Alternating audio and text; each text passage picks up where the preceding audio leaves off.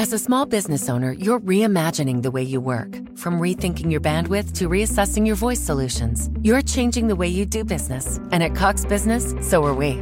Our flexible internet and voice packages give you the solutions you need to get back to business. Rethink, reconnect, reimagine. Get 50 megs of internet and IPC Select for only $69 per month for 6 months. No annual contract required. Ends 9/30/20. Restrictions apply. Visit coxbusiness.com for details. All services subject to Cox Business general terms. Previously on BaD Radio. I don't know what this is. This is going to be. Make sure Boozy's kid doesn't have a. Is this off Dallas Black? Yeah, it's a 5-year-old okay, girl. and you better make sure this thing is edited. I'm not. All right.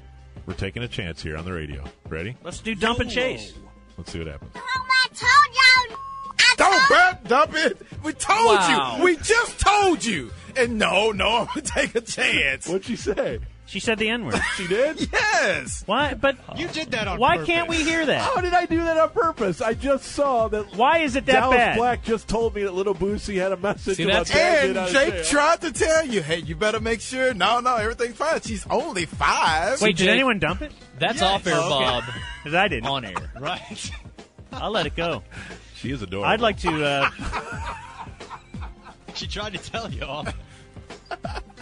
How come Chris Rock can do a routine and everybody finds it hilarious and groundbreaking, and then I go and do the exact same routine, same comedic timing, and people file a complaint to corporate? Is it because I'm white and Chris is black? Sorry, I'm sorry. He's ruined. He's butchering it. Could you just let me? Every time black people want to have a good time, some ignorant ass. I take care of my kids. Wait. Always want credit for something they're supposed to do.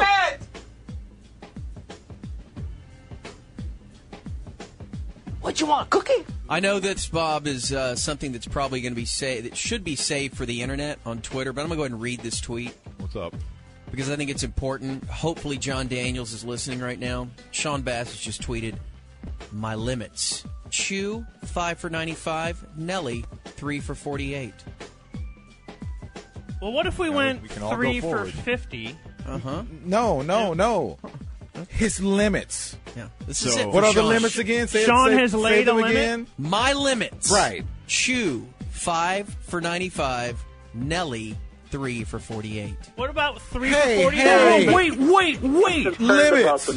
3 for 48. 5 for 95. His I get it limits. out? No. Whoa, wait. Those are the limits. So What is about this, an option year? Hey. Wait. So is this from So henceforth? Sean has laid down the law? From Yeah. henceforth, this is known as the Bass algorithm, as which he has reached this complex formula to spit out those numbers. My limits. You think JD wrote it down? Kind of put it on a Post-it note? Wait a minute. Oh, there's follow-up? Hang on. Someone then tweeted him back. You're willing to go 3 for Nelly, but not 6 for Chew. Hang on. Sean's reply, I'd give Chew an option year for 6. Oh, okay, so those weren't his limits. Now we find he's pliable. Yeah. Is this guy a You know waffler? what? I hope that That's worse than Clinton. I hope Chew's agent isn't reading this, seeing how flexible Sean is all of a sudden. He had a limit. And takes then one one guy's guy. One guy. It's at Scott Boras, though. Wow. I'm sorry, Sean. That was a great laugh. I love you. By the way. Do we need more? Boris. Corby laughs? You think he only follows Sean? I wonder if Wait, You go wait to a his minute, Twitter Sean. account. No, he thinks Sean is negotiating on behalf of the Rangers. you think? Yeah, on Twitter. Come on, Sean. Boris replies back, BS, call me when you're serious. I'm going to need an option. This negotiation is over. Yeah, this is not even a start. Unfollow. Blocked. Wish I held on to a little piece of that thing, because the buzz is any indicator, that movie's going to make some huge bank. What buzz? The internet buzz. What the fuck is the internet? The internet is a communications tool used the world over where people can come together to bitch about movies and share pornography with one another. Here's what we're looking for, moviepoopshoot.com. Poop shoot. Yeah. This is a site populated by militant movie buffs. Sad, pathetic little bastards living in their parents' basement, downloading scripts and what they think is inside information about movies and actors they claim to despise yet can't stop discussing. Okay, this is about Blunt Man and Chronic right here. Inside sources tell me Miramax is starting production this Friday on their adaptation of underground comic fave Blunt Man and Chronic. Friday? Does it say who's fucking playing us in the movie? No, but it's Miramax, so I'm sure it'll be Ben Affleck and Matt Damon. You know, they put them in a bunch of movies. Who? You know, those kids from Good Will Hunting. You mean that fucking movie with Marc from Orc in it? Yeah, I wasn't a big fan either. But Affleck was the bomb in Phantoms. Word, bitch. Phantoms like a motherfucker. What's up now? Sure, I've been called a xenophobe, but the truth is I'm not. Honestly, just feel that America's the best country and all the other countries aren't as good. That used to be called patriotism. Relax. It's a party. We promise to deliver white girls. Right about now, Sports Radio 1310 The Ticket presents the Bob and Dan Weekly Wrap-Up Podcast. This week, it's the Tyler Seguin Show. Marc, Stein, and Luka's so hot right now. Also, Jake Z, hashtag he's on my note, Julie Dabbs, R.I.P. TK Fleming, and R.I.P. Donnie Doo. And now two guys that want those Gohan shoes just like Luka wears. It's Bob Sturm and Dan McDowell. Shut it down! Let's go! So grown, so huge. Fuck out of here. I'm in control here, Bill. I don't want audio! Football. Isn't football great? Man, I love football so much. You want the ultimate, you gotta be willing to pay the ultimate price. Is this it? Is this it? Get up!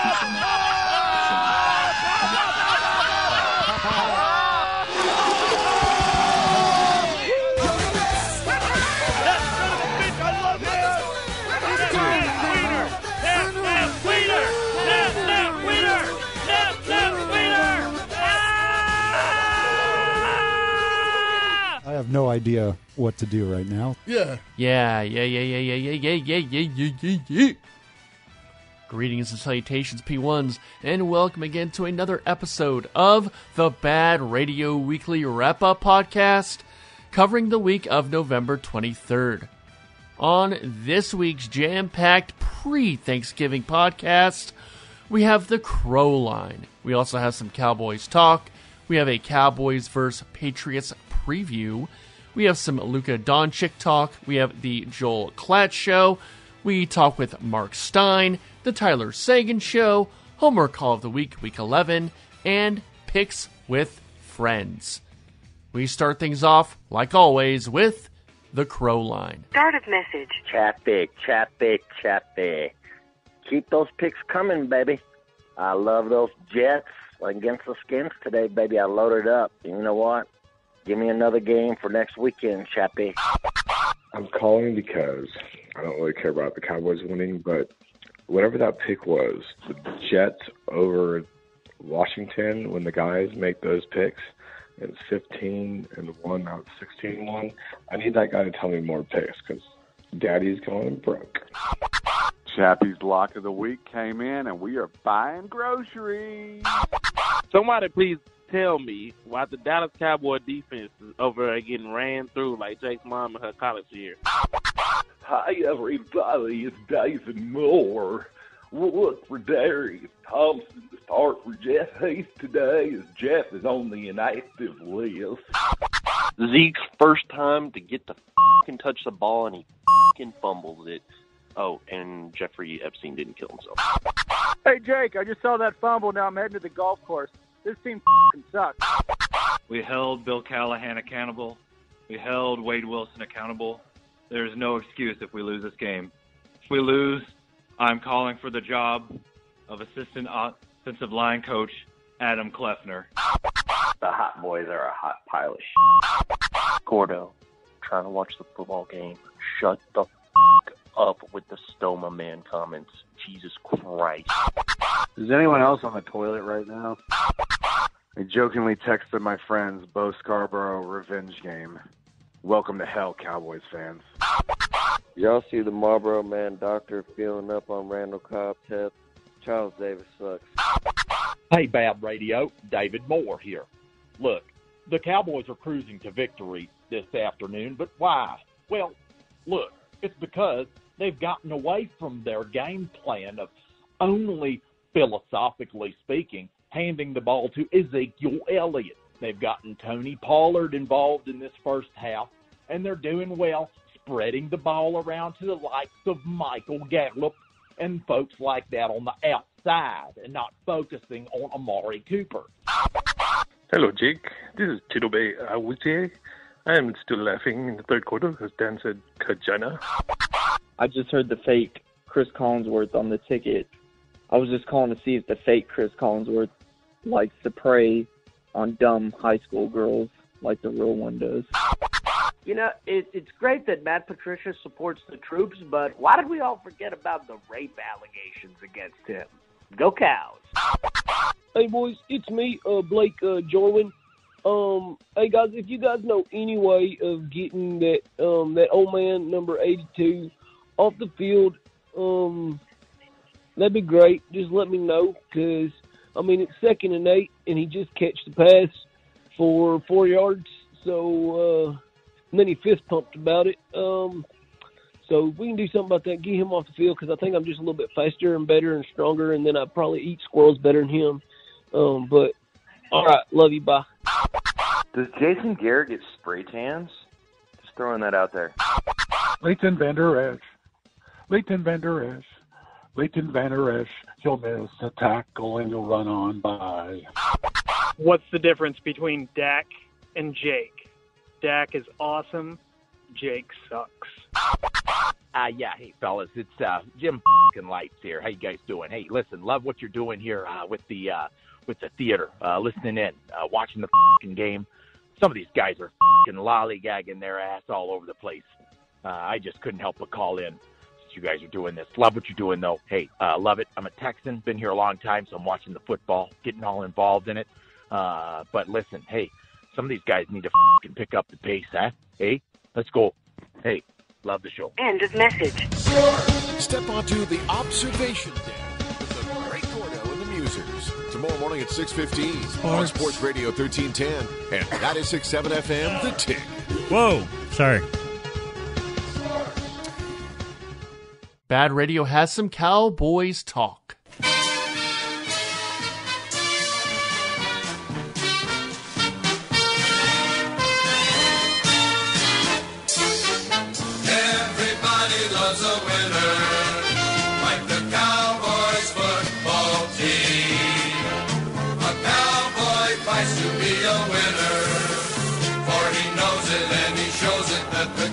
Are supreme, so let's all raise our glasses to the Cowboys with a toast as we watch them play. Let's give 3 cheers for the Cowboys, the best in the USA. Wednesday, the Musers explore Kidzania at Stonebriar in Frisco. Kidzania is an 85,000 square foot facility for kids that operates like a real city, with buildings, paved streets, and an economy. Kids choose professions, and they role-play them. So visit with the family. Kidzania will open soon. KidzaniaUSA.com for more info. And the Musers there on Wednesday. All right.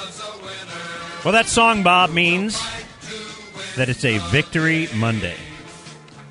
The Cowboys, with a closer than you'd like, but I still think a pretty good victory against the Detroit Lions on the road, 35-27. You don't choose to be angry? No, I'm feeling okay.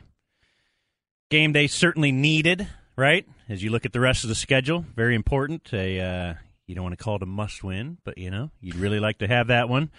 They got it, and the big takeaway as you come out of this game is I think Dak Prescott might be really good.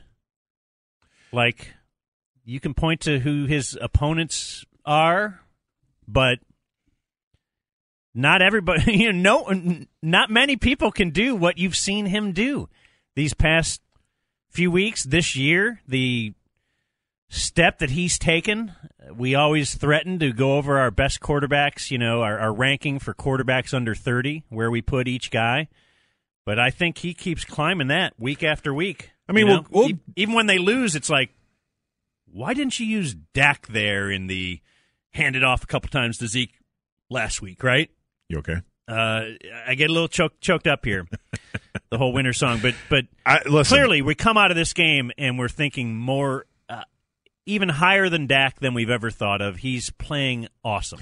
If you listen to this show, you know already that going into the season, we thought Dak Prescott was really good. I've made statistical cases for him without any of 2019 at all that suggested he was an extremely rare levels of accomplishment for a third-year quarterback.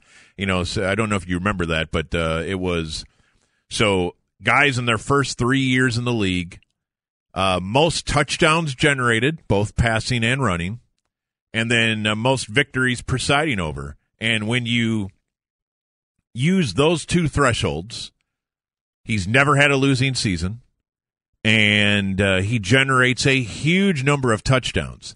Now, the passing touchdowns lagged behind a little bit, but then you added his ridiculous number of running touchdowns, which I think, aside from Cam Newton, and I'm sure Lamar Jackson's going to make a run at this, of course, but aside from Cam Newton, nobody was close to what Dak was generating for touchdowns with his feet. So when you put those two together, because, you have to. Unlike 2-pointers and 3-pointers in basketball, a running and passing touchdown is worth exactly the same. So you're right. You have to put those together. It's what makes him good. And he was in extremely rare company. And then, of all the guys through 3 years that generated that many wins and that many touchdowns, the only one that was comparable to him when it came to, okay, now they also don't turn the ball over. Because it's great to have lots of touchdowns, but at what cost? Which Dak never turns the ball over. So who was in that group? And I want to say the only guy close was Russell Wilson the first 3 years he was in there. Now, Russ, of course, I think in year 3, Jake, won the Super Bowl. So that's an easy way to get everyone's acceptance that you're good. And in year 3, Dak did not win the Super Bowl. He won a wild card game against Seattle. Russell Wilson head-to-head, ironically enough, and then lost in that pesky round of 8. Anyway, I say all that to say, if you thought he was already good, which I already did, but you saw some things that needed to improve, the interest to throw vertically more often, the self-belief in your arm, the self-belief in your ability to take some chances, and then just the ability to stop being sacked so many times, which I think I definitely disagree with a lot of my analytics friends that say sacks are strictly a quarterback stat, because I don't believe that for a second, and I don't think any coach in the world believes that either. But I believe it is shared. And certainly Peyton and Eli taught us, and Tom Brady has taught us, that even with crap offensive lines, you can avoid sacks just by getting the ball out of there. So I agree. It's part of it. Now, if I thought it was all of it, I would never pay a left tackle $1 million every Sunday to protect my quarterback. But whatever. Now we're slicing hairs, if you will. But anyway, the sacks are way, way, way, way down. The big plays are way, way up. And yes, Dak Prescott has found an all new level, which has made him blow right past all the quarterbacks in the 2016 draft class this year, including the guy I've definitely stand hard for over the years with Carson Wentz, and Jared Goff, another guy I like a ton. And watching those two guys play yesterday after watching Dak play,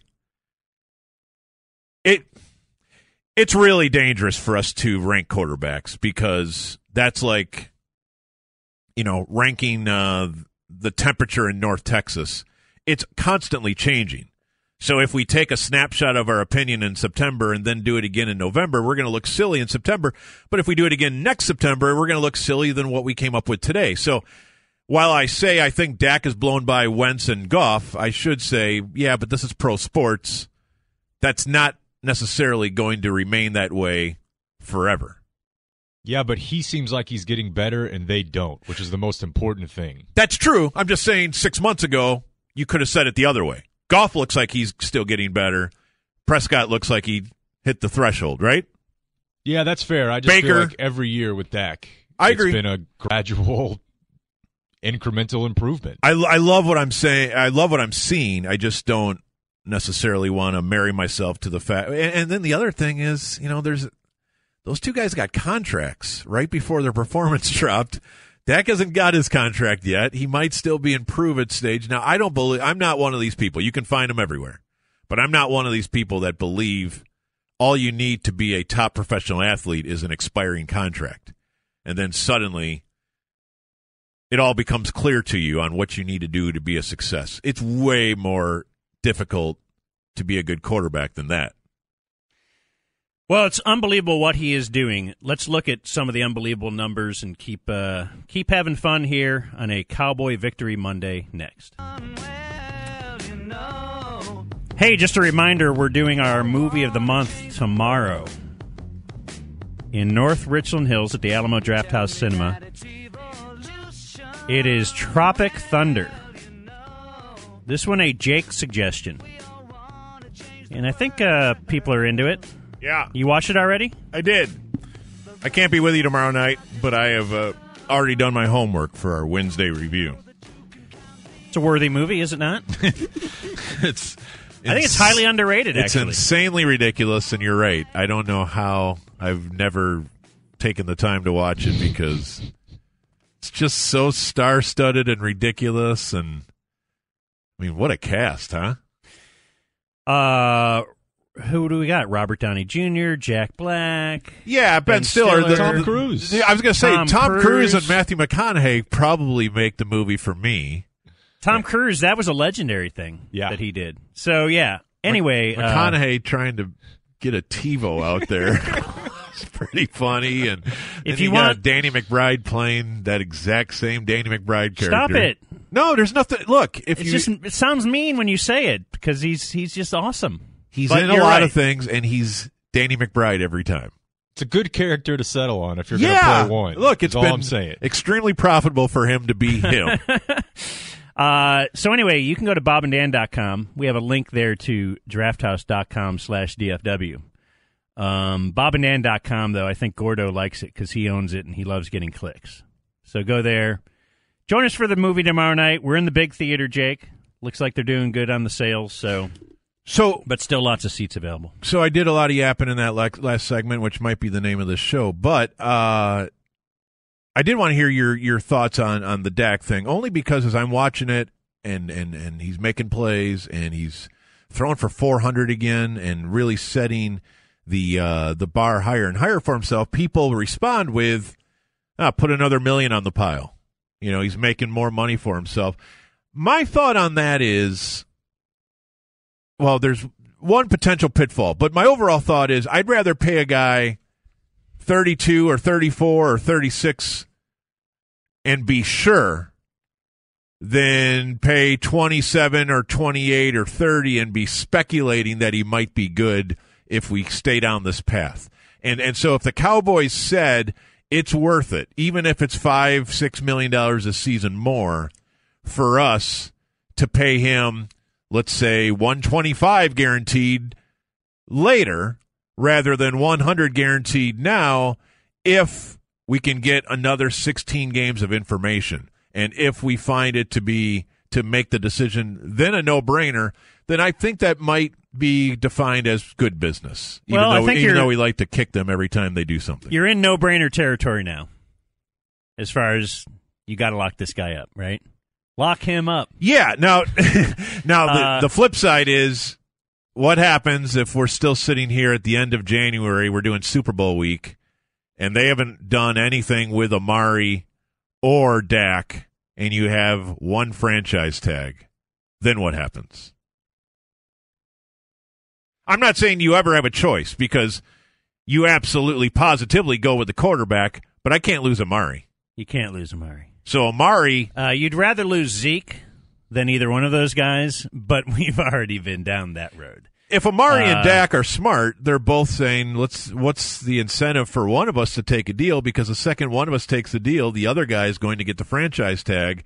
What if we both drag our feet? Maybe they give us both sweetheart deals, and of course that hurts the cap. But hey, let the team figure that one out. They're the ones who had to give Zeke his money right away. Yeah, I mean, which, by the way, is why Zeke jumped in line. I'm sorry, I'll shut up now, but that's why Zeke jumped in line. Is he saw this coming around the corner, or his agent did, and said, "Man, I can't be last in line behind those guys. They're going to eat up the entire cap." Yeah, as far as his agent is concerned, it was a brilliant move. You know, I kind of wanted to see the Cowboys stand firm and just say, we just don't do this 2 years out and all that, but that would have caused a big thing, and they didn't want a big thing, so. You know, it's like whatever. It's very interesting speculation for down the road, I suppose, because we're not there quite yet. But I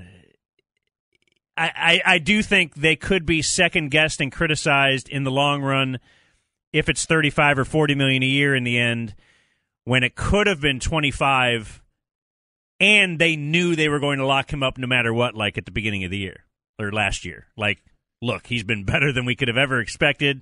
He's clearly proven he could at least, you were saying this last year, he's at least clearly proven he's better than half the quarterbacks in the NFL, and it's so hard to even find one of those. Don't you have to be 3 years in to even get an extension, though? Yes, but as much as I advocated for Dak, I think so, Jake. I don't know if it's just that way for first-round picks, though. Okay. I'm not positive. Because I know before this year, there's no chance he was taking $25 million. No, probably not, but I do think that last November that wasn't insane. Otherwise, I wouldn't have proposed it. But whatever. The point is, if their view was we are merely projecting what he might be like in a more robust, aggressive offense, and let's actually see what that looks like, then asked and answered, right? Yeah. They've had one game under 399 yards. That's insane. We are not 10 games into the season. They've had one poor offensive game. One. At New Orleans. That's the only one. And I'm with you that, yes, you'd rather be very sure and pay more.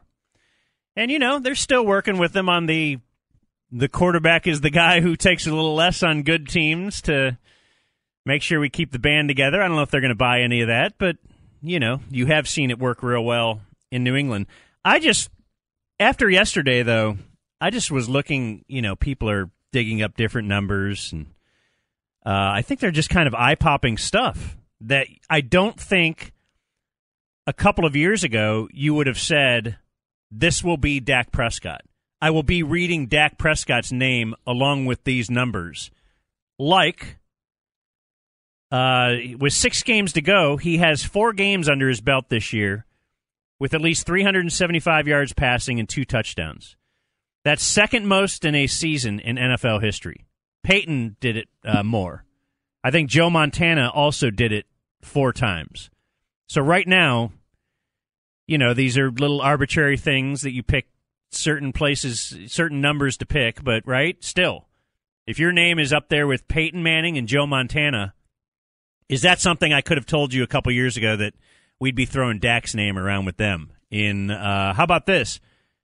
No Dallas Cowboys quarterback has ever hit the 3,000-yard mark in the first 10 games of a season. Dak is there. So not Romo. Certainly Aikman and Staubach were in kind of a different era, so you wouldn't expect that. But okay, say that one again. He's 10 games into the season. He's already got 3,000 yards passing. Dang. And no quarterback has ever done that in the history of the Cowboys since Week 9. So a 3-game span that he's had. He has 1,098 passing yards. The most in franchise history for 3 weeks in a row. So any 3-week stretch that Romo ever had where he was slinging it around, he never had this many passing yards. And then we like doing this when Amari hit this mark, right? Yeah. So let's do it right now for the last 16 games. So going back to Week 12 last season, Dak's last 16 games, 69.3 passing percentage, or completion percentage, right? Nice. Let's get some points over here for Bob. We have, okay. You know how many yards he's thrown for? 16 games. I want to say it's right at the 5,000 mark, which is 4,968. Jeez. Almost 5,000 yards in 16 games. That's Drew Brees stuff. That's, that's just awesome quarterback stuff, right? You don't back into that.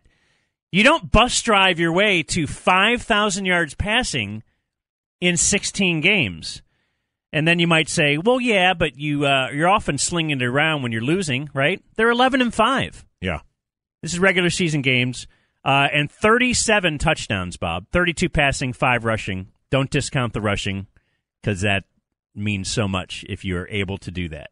And he is able to do that. He's taking deep shots at a rate he never has. He's At leading an the incredible league rate. in deep shot touchdowns. Now, yards per attempt, QBR, passer rating, you look anywhere you want.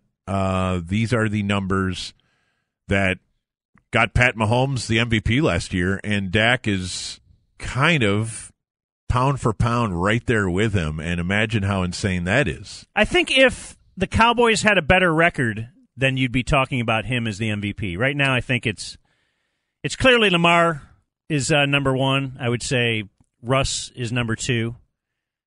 McCaffrey has a lot of MVP buzz around him, and I think had their team not fallen off a bit the past couple weeks, that'd probably be bigger. But his numbers continue to be awesome. I don't know how clear that is, man.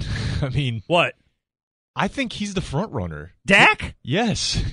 For MVP now? Yes. All right, well, you're a homer. Because Lamar Jackson Lamar Jackson is the front runner for MVP. Hands down, it's an easy call. I think part of the Lamar Jackson thing is that we're obsessed with our shiny new toy, and everybody already made their mind up about what Prescott was the second he was picked 135th. Yeah. All right. Knock off New England like Lamar Jackson did, and we'll talk. Yeah. Because Lamar Jackson didn't do it against Miami, and, if you could say anything, you'd say Dak has beat up on the lesser thans, although that's true. 5,000 yards passing is 5,000 yards passing. But yeah, wait till this next weekend. If he goes on a national stage and knocks off New England because of him, because the reason that Baltimore beat New England was Lamar Jackson. Yeah, and we all know the only chance the Cowboys have of beating the Patriots is Dak. Do we all know that? It seems like they know now. Do the Cowboys realize that? Do they realize we don't ride on Zeke? I think we saw a lot of signs about that yesterday. I think now it's easy in Detroit, I guess, and so I don't necessarily want to turn this already into a Patriots pregame show. But when you talk about those seasons in 2014 and 2016, what made us believe that those teams were actually contenders? And I'll tell you the answer. It's the signature road win of 2014 at Seattle, 2016 at Lambeau, and then at Pittsburgh. These are the massive, massive, massive momentum builders of belief in a locker room and on a roster that, son of a gun, we just went into New England and got a win. Now, nobody's going to necessarily have the guts to predict that. I have no idea what the spread is. I assume it's near a touchdown. Actually, I do. I think I saw 6.5 last night. Was how it opened. We'll see what that does during the week. But the Patriots are 67-9 at home. But I have to tell you, this version of the Patriots, they're trying to figure it out on the fly, and their offense is having a really hard time generating things, and their defense is what is making it work for them. And I'm really, really, really curious on what Belichick tries to take away. Now, again, I'd love for us to focus more on yesterday's game, but in a way, that kind of helps give you an idea of what New England might do because it's Matt Patricia. Doesn't have exactly the same personnel, but he does have his, Gilmore as Darius Slay, and, he just took Trey Flowers. I mean, there's a lot of pieces that are meant to mimic what New England puts together. New England, not a superstar-filled defense by any stretch of the imagination, but we know Belichick does one thing. He takes away your best pitch. So now, are we all on the same page that the best pitch is Dak Prescott and not Ezekiel Elliott? BaD Radio previews the Cowboys versus Patriots game. I don't know if we're going to get into a little argument here, but let's talk Patriots. Okay. As this is your first look in DFW, not one radio station has had the guts. I'm not even sure they're aware of it. to preview this game. Most people do wait till like the pregame show on Sunday. Not us. We're going to right now look ahead. Which I'm blessed to be a part of. And the postgame show, right? Pre and post. Double trouble. It seemed like a good idea in August. I was going to say, I remember we had a meeting once, and we were talking about how we were all going to do some pre's and posts, and would you rather it be different days, or would you rather it all at once? And I know you spoke up, and I think I joined you, saying, well, let's just get it all at once. Let's try it all at once. I think I had this idea with the dentist as well. Would you like to do this in 2 appointments, or just do it all at the same time? And I say, let's just get it over with. And now that it's here, you're like, oh, man, because that's a long day, man. Why didn't I split that up? No, it'll be great. That's long enough, Jake. You do postgame, and you show up for the game, so just to be there all day. And then postgame, I mean, no one's going to cry for you. You're watching sports. No, are you kidding? Game of the year. This is an honor. It is a big game. Big game for the Cowboys, and where do they stand? Big game, Bob. Perhaps a big game for the Patriots, too, because if you're a Patriots detractor, and I might have one sitting with me. Nah. You might say, well, who have the Patriots played? Well, and you've said this earlier this year. Like, let's take a look at the list of quarterbacks that they've knocked off this year. It kind of applies to the Cowboys' pass offense and the Patriots' pass defense. Yeah. Their schedules are remarkably similar. I kind of feel like if we're going to look at Dak's numbers and say, dude, this is extremely legit for real MVP candidate stuff with that schedule. Right. Kind of have to say the same thing about the Pats' D schedule withstanding. Yeah.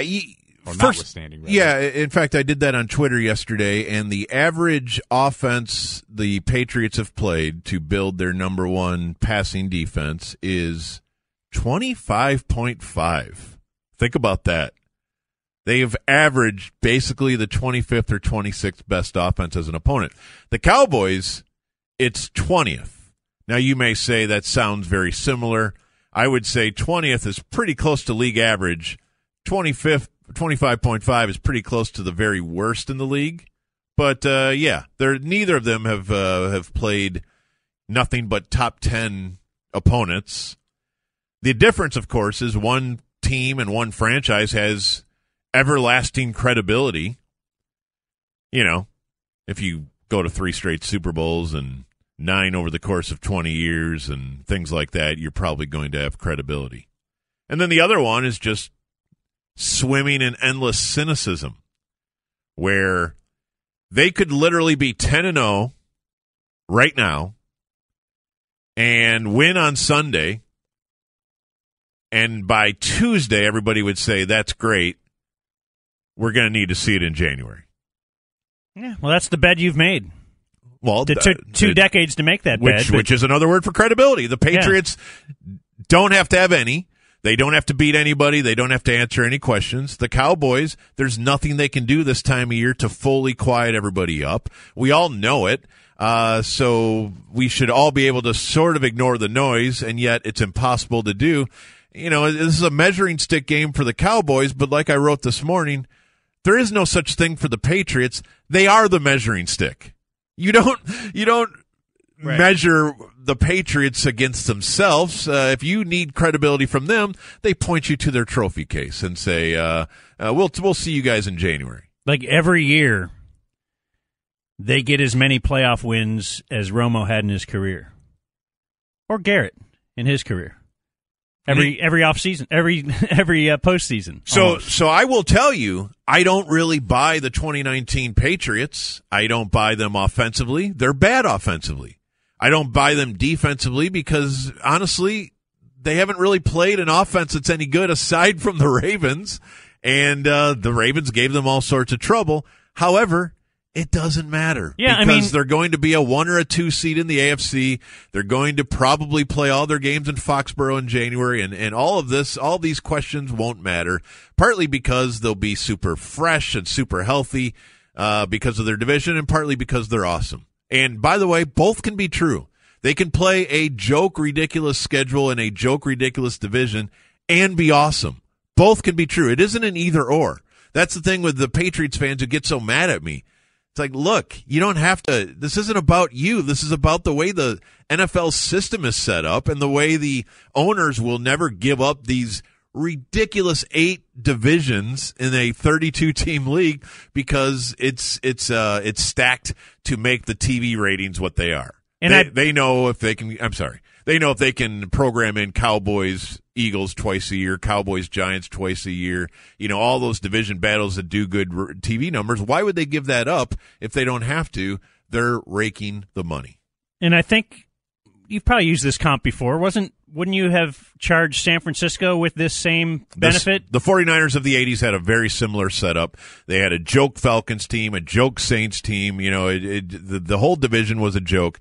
They would get home field throughout. Yeah, this isn't the first time it's ever happened, but it is the first time. They still have to win those playoff games. First time it's happened for 20 straight years, yes. And they still have to, the Super Bowl is on a neutral site. Do you know the last time the Patriots did not win the AFC East in a Tom Brady season? So subtract 2008. Subtract the Castle year. Because they actually won 11 games but didn't win their division that year. Right. But in a Tom Brady season, the last time they did not win the division. So you're saying it's happened? Yeah. Okay. 2002, though. Emmitt Smith was still in the NFL. A lot of things have changed since 2002. Was that Pennington and Joe Namath not caring? I'm not positive. I even took note of who won it that year. Pennington. When I looked at it, I rolled my eyes and moved on to the next thing. But I'll find it for you. So 2002. Anyway, yeah, I just did want to say you just can't diminish what they do, what they've done. No, but you can offer context, right?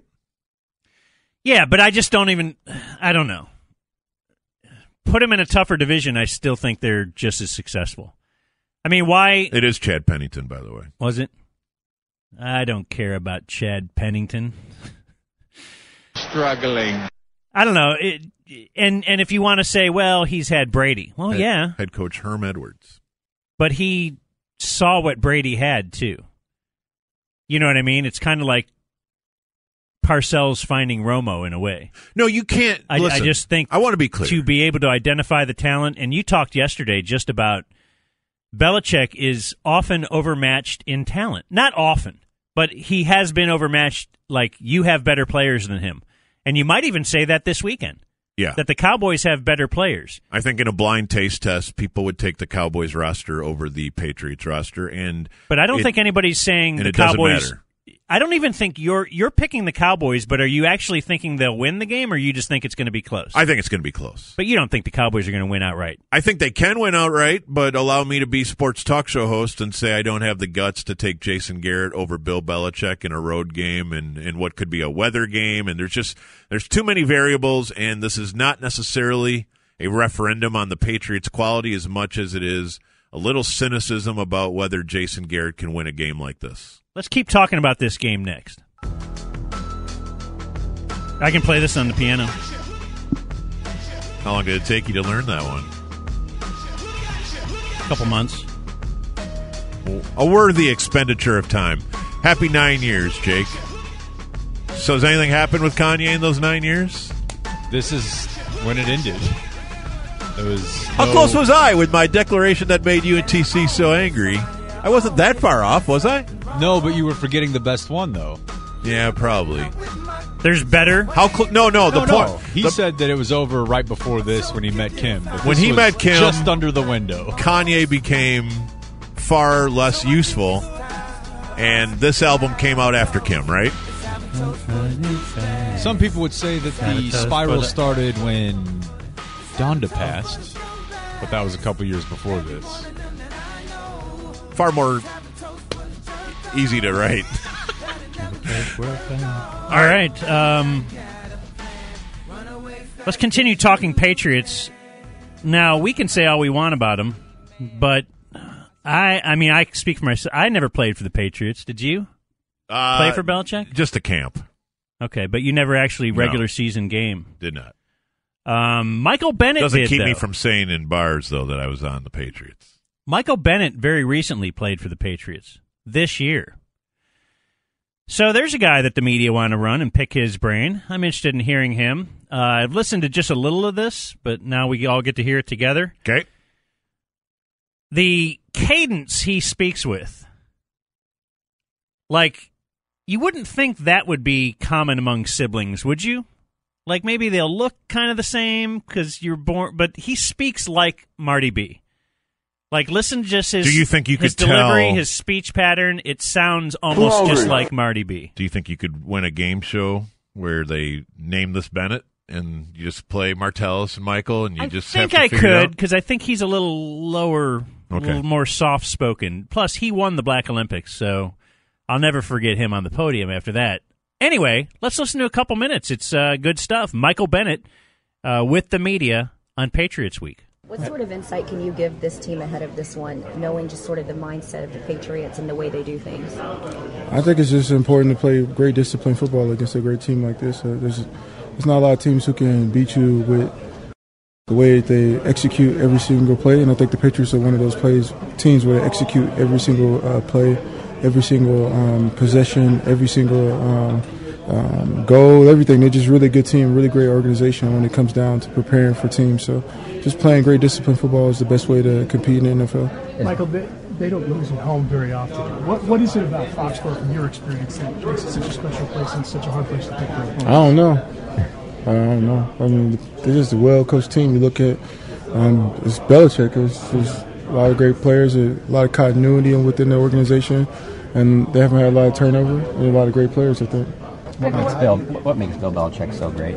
Now, obviously, we see it from the outside, but you got to see it from the inside. Just why is he so much better than everybody else? I think Bill's just seen a lot of football. At the end of the day, I think Bill's just a great motivator. I think he understands football from the beginning. He's a historian when it comes to football. He plays. He can remember anything when it comes to. He's just a savant.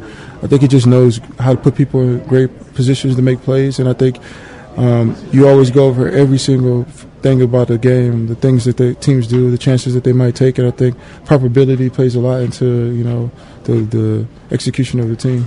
How do you look at your time in New England?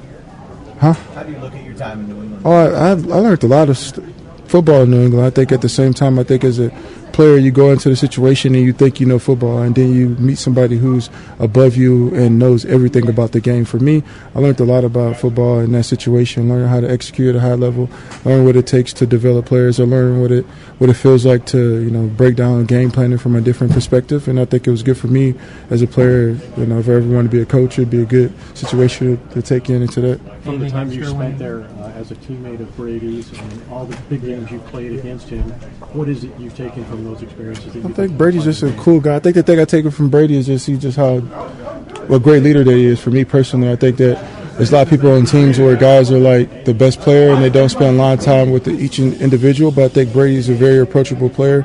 I think he does a great job of bringing guys together and also just hanging with everybody. I think that makes the team feel really good when you grow up and you look at a guy and he has everything in the league, and at the same time he's down to earth. I think that's what makes Brady one of the best leaders in the NFL. Are there things from that experience that you know how to play against him that you think can benefit your team? Or? No, I don't think so.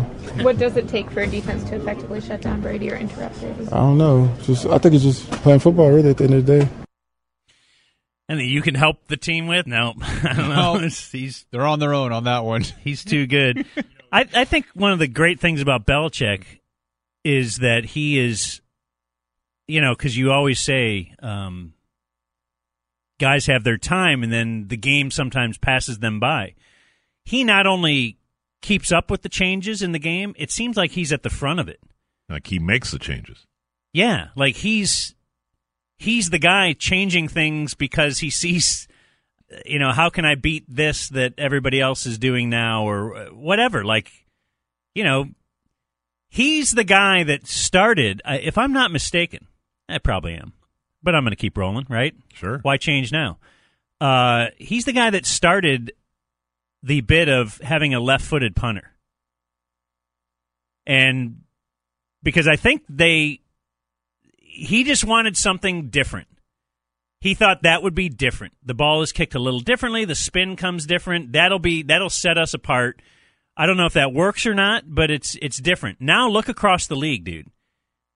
The number of left-footed punters, you would be shocked that many even exist, I think. I probably would be. Like a lot of people. I have no idea. Yeah, I'm just saying that is one little example, but Tom Brady was the first quarterback to ever throw for 50 touchdowns in a season, and Bill Belichick, when hired by the Browns, was like, he's a defensive genius. That used to be a thing, right? I'm hiring a defensive coach or an offensive coach.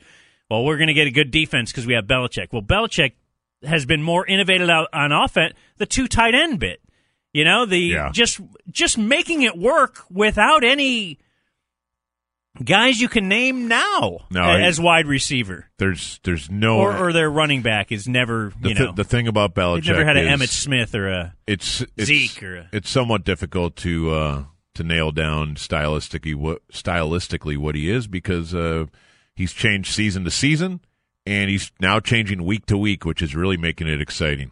The job he did last year in the final 2 games against the Chiefs and the Rams might be his masterpiece. And in 2019, Tom Brady, in certain levels, let me read you this paragraph that I put together this morning, just to give you a portrait of the Tom Brady season, and you can tell me, is he playing great or is he clearly in decline? As it stands now, we can either say this is one of Tom Brady's best seasons for keeping this team at the top without a notable supporting cast or a sure sign of a decline at age 42. He is throwing the ball a ton. In fact, he is on pace to lead the NFL in completions, while his attempts are right there with the league leaders as well. It is remarkable how many passes he is attempting per game, more than 40, the most of his career. He's also completing more passes per game than at any point of his career. His completion percentage is down quite a bit. His touchdowns per game are their lowest since 2003, and the yards per attempt are the lowest since 2006. His yards per attempt is only 6.8. His career average is 7.5, and the number in 2016 and 2017 when he was over the age of 40 was over 8 yards an attempt. Now it's under 6, or it's 6.8. In fact, if you look a little further, over the last 8 weeks, his yards per attempt is 33rd out of 35, above only Mitch Trubisky, and I'm trying to remember who the 34 was. It's staggering. Everything is underneath. So he is having either the best year of his career keeping this thing above water with no significant weapons besides Edelman, or he is in clear decline and fading. The question is, which is it? Because he has to be in somewhat of a decline. He has to be. Yes. You can't. He's throwing it more, but they're all underneath as if it's their running game now, like it's their offense. The West Coast offense type thing. Well, not even. It's an even more abbreviated version. It's 5 yards a play, almost nothing, but it's all passing. It's all underneath, and it's going to be a huge test of the linebackers. And you're going to be screened to death. That's the scary part when you look at this. And Jake and I have been talking about this off the air quite a bit. Is the way the Packers and the Vikings beat the Cowboys defense was screening them to death and almost not even using wide receivers. And then the Vikings, if you remember that, 11 consecutive runs on that drive in the second half, all with 21 personnel. And I promise you, Bill Belichick used those 2 offensive game plans to put together what his offense will try on Sunday. I promise. And so at some point, even without wide receivers besides Edelman, even without tight ends at all. I mean, they got 40-year-old Benjamin Watson playing tight end for them. By the way, he was here in the 2007 game, what I often call the Grego game, the 2007 win at Texas Stadium. Ben Watson was their tight end? Ben Watson was their tight end that day. So, but here's what I wonder about them. So if you're promising me that they've looked at that's the way to beat the Cowboys and that they'll do that, is that when they do something different? Like, are the Cowboys going to be so prepared for that? Because I don't know. The thing is, didn't you allege that they changed their game plan up all the time this year? They do, but part of it is based on the intelligence of knowing what another team struggles with. And we were told this morning by Jason Garrett that Leighton Vander Esch is not only out for this game, but he could be out for a while. Really? And what's wrong with him? I think it's the neck still. And the thing that kept him out 2 games ago? He used the incredibly ominous term, we don't think it's career threatening. Do you have that by any chance? Have you been playing that today? I was about to. Do you want to hear it? I just got it in the system. I don't wish to scoop you, but No. I don't care about that. Here you let's go. do it.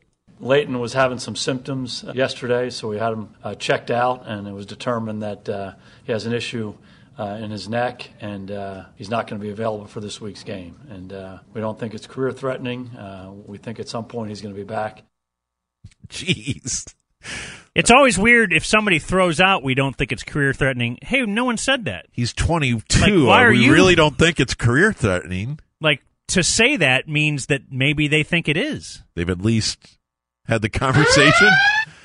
Like, if anyone else is out for a week or whatever, your ankle, no one would ever say, we don't think it's career-threatening. Maybe because it's a neck and people freak out when they hear that and you start thinking about your future, but it's even that considered, it's quite ominous. I mean, it's a position where damage can be done and things can change quickly. But back to your question, they have Jalen Smith, who we wonder about lateral movement, and they have Sean Lee, who we saw try to tackle Dalvin Cook in the open field a week or two ago, and it didn't go real well. And we love both those guys, but I would attack them all day by making them go east and west and try to deal with screen, double screen, play action.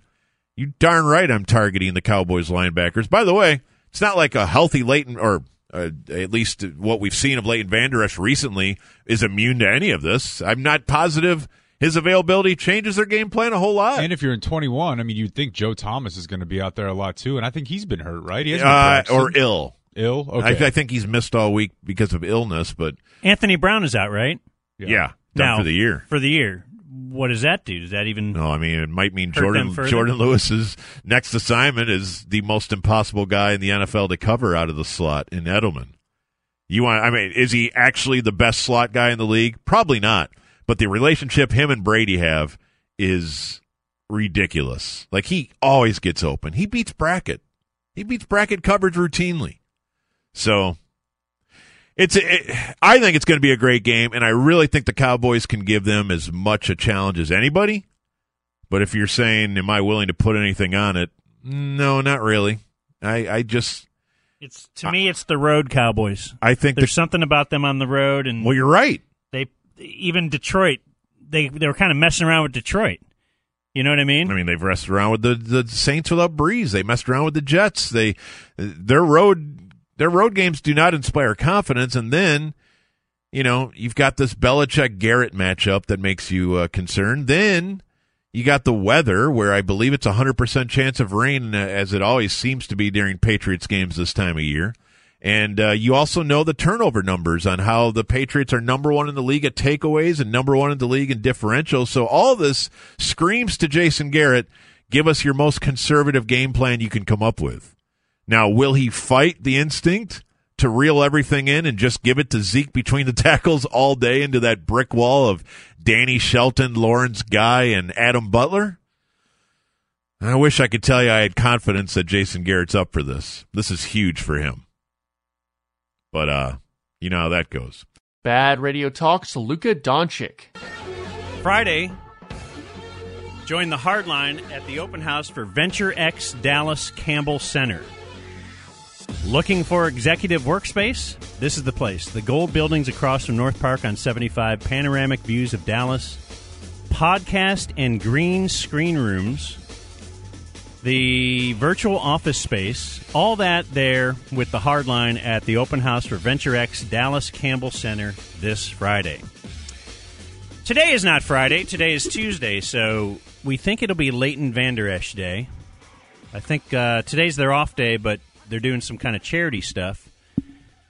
So we're just keeping the possibility open that he won't be here right at 1:15, but that's the schedule. So we'll go and say Leighton Vander Esch today at 1:15.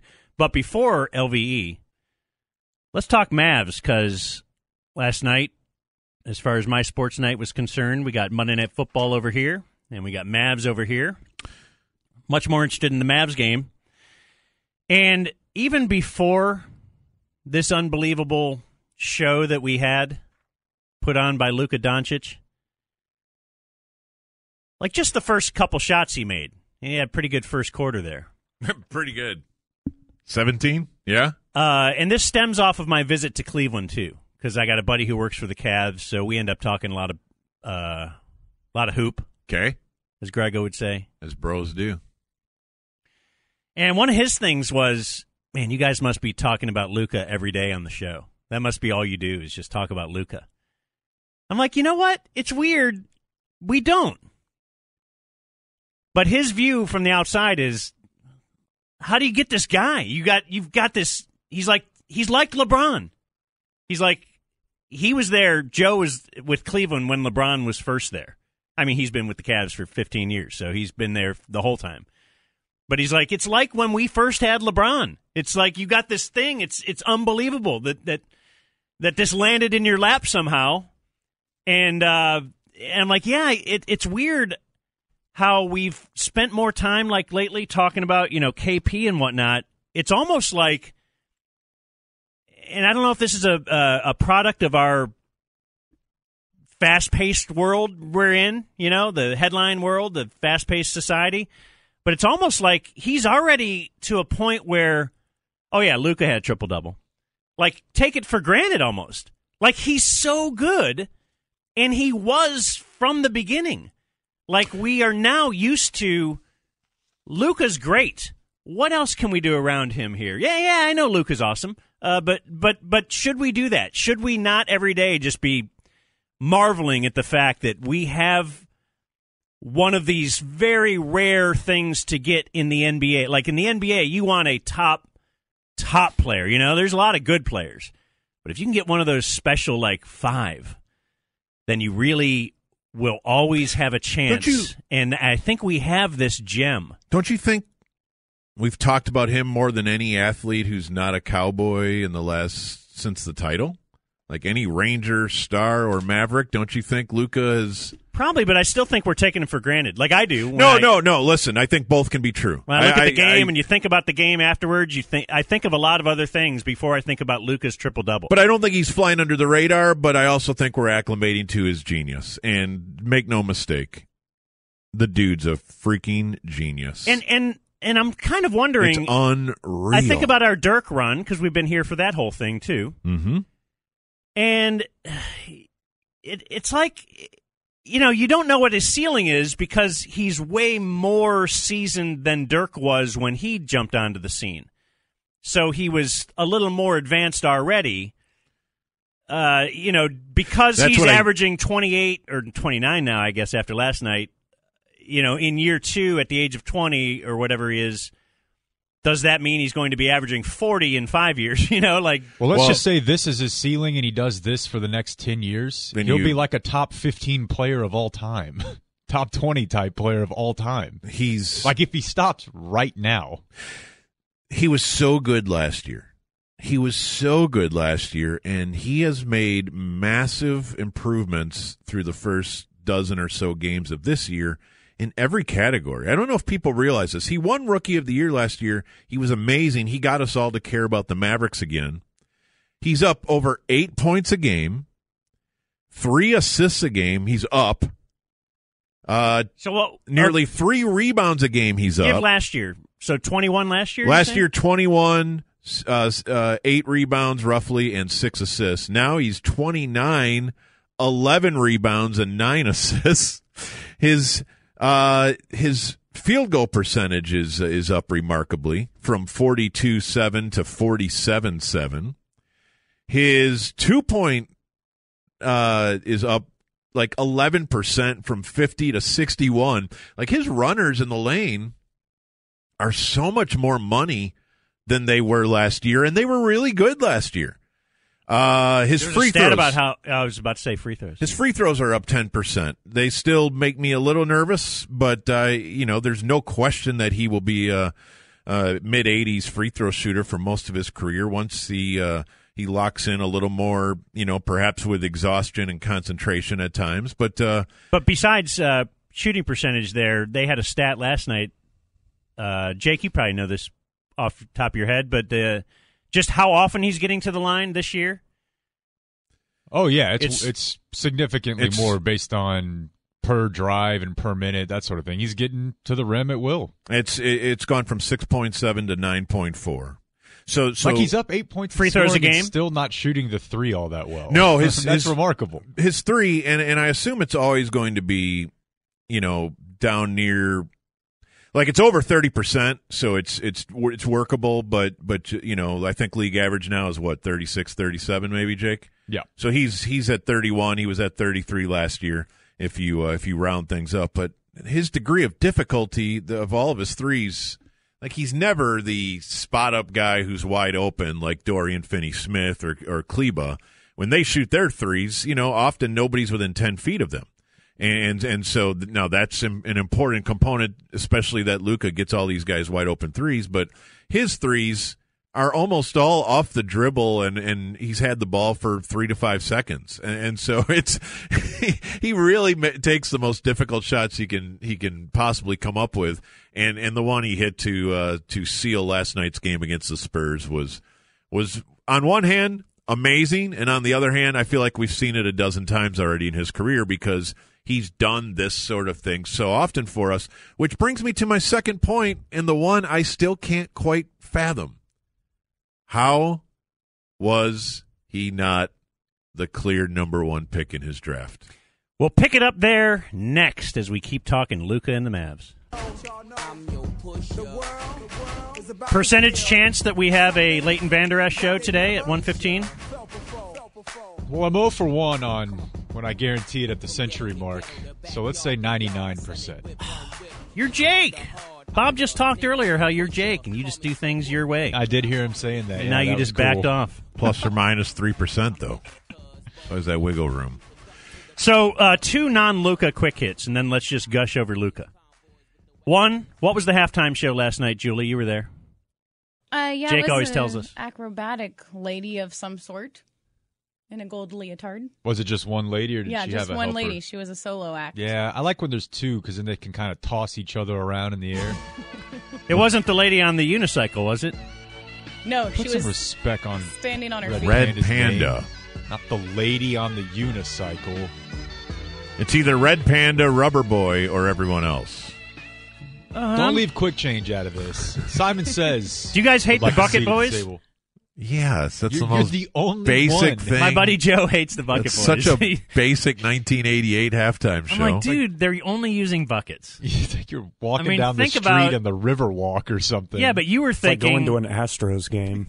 Whoa, hey, sportsman. You were thinking if I had a bucket... Another off-speed pitch. all I would be able to do with this is carry water around. Or stand on it if it's the right height.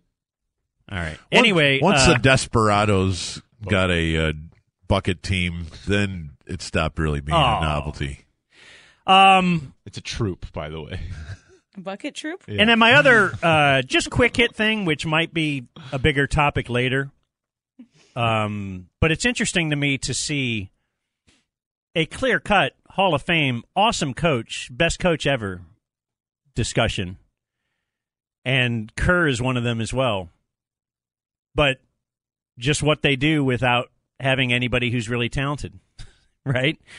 Like, Pop is a great coach and a Hall of Famer and all that, but they're going to be under 500 this year.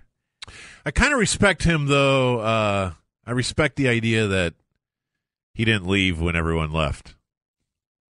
Like, there's a reason Phil Jackson got out of Chicago and got out of L.A. when he did. Oh, yeah. And it's because he's brilliant. I don't want to be around when this thing sucks, and this thing's going to suck. Whereas Popovich, he's being compensated very nicely. But the fact that he's like, bro, I'm a coach. This is what I do. What do you think I'm going to do if I stop coaching? And if I leave San Antonio, I'm just going to want another job. And why would I want that? I'm where I made this franchise what it is. So it's just interesting to me because, the value of a coach and how good is Steve Kerr. And it's weird. It's all, you can't really quantify it. The value of a coach, too, you have to bake into how those players that are great got great there, right? Does Curry become Curry without Kerr? Does on and on? Well, yeah, he kind of was before Kerr got there, wasn't he? To the level that they got. Like, does Tony Parker turn into Tony Parker when he comes over if Pop's not there? I would just say this. There's a certain level of greatness where you feel like your legacy is so sealed that a 50-loss season doesn't bother you in the slightest. Like don't you think Belichick's probably going to keep coaching the Patriots when Brady leaves? I kind of do. And I kind of think he'll just enjoy. Yeah, I wonder if it's possible, because football's a different animal too. Is it possible for them to ever become a 4-win team under Belichick? Yeah. Or can he just figure it out? Well, okay, a 4 win's a little strong, but I mean, I think we've seen this a million times in football, that there are times where a great coach just doesn't have what he needs. But let's look at that a future day, because I like your tease. How in the world was Luka Doncic not the number one pick in this day and age, right? Yeah, and with at some the point, scouting, and it's not like Europe is in the Dirk era, you might say, well, there's maybe half the teams didn't really even know about Dirk, right? Like now, everybody's got people over there. We're scouring the globe for the tiniest bit of talent, and if he really was going to be this good, how is there a couple of other teams that didn't know it? And we've talked about this on this show a number of times, and I love entertaining it again. The one that always gets me is Sacramento. And Jake, I think, explained within the last couple of weeks on the show the reason Vlade Divac. So, I get AAU North American guy being cynical about whether Slovenia could give us a superstar, but Vlade knows. Vlade has been to more European tournaments than you've been to Mavs games. I mean, he's lived over there. That's been his life. So Luka was not a secret. So, Jake explained it that Luka was never going to play for Sacramento, or at least he had intimated that he wanted to go to a specific situation or two, and maybe 20 years of Dirk legacy made the Mavs seem like a obvious location for European stars. We don't know the influence of this all, but I still, if I'm Sacramento, I'm calling that bluff, unless I legitimately have misevaluated Luka Doncic.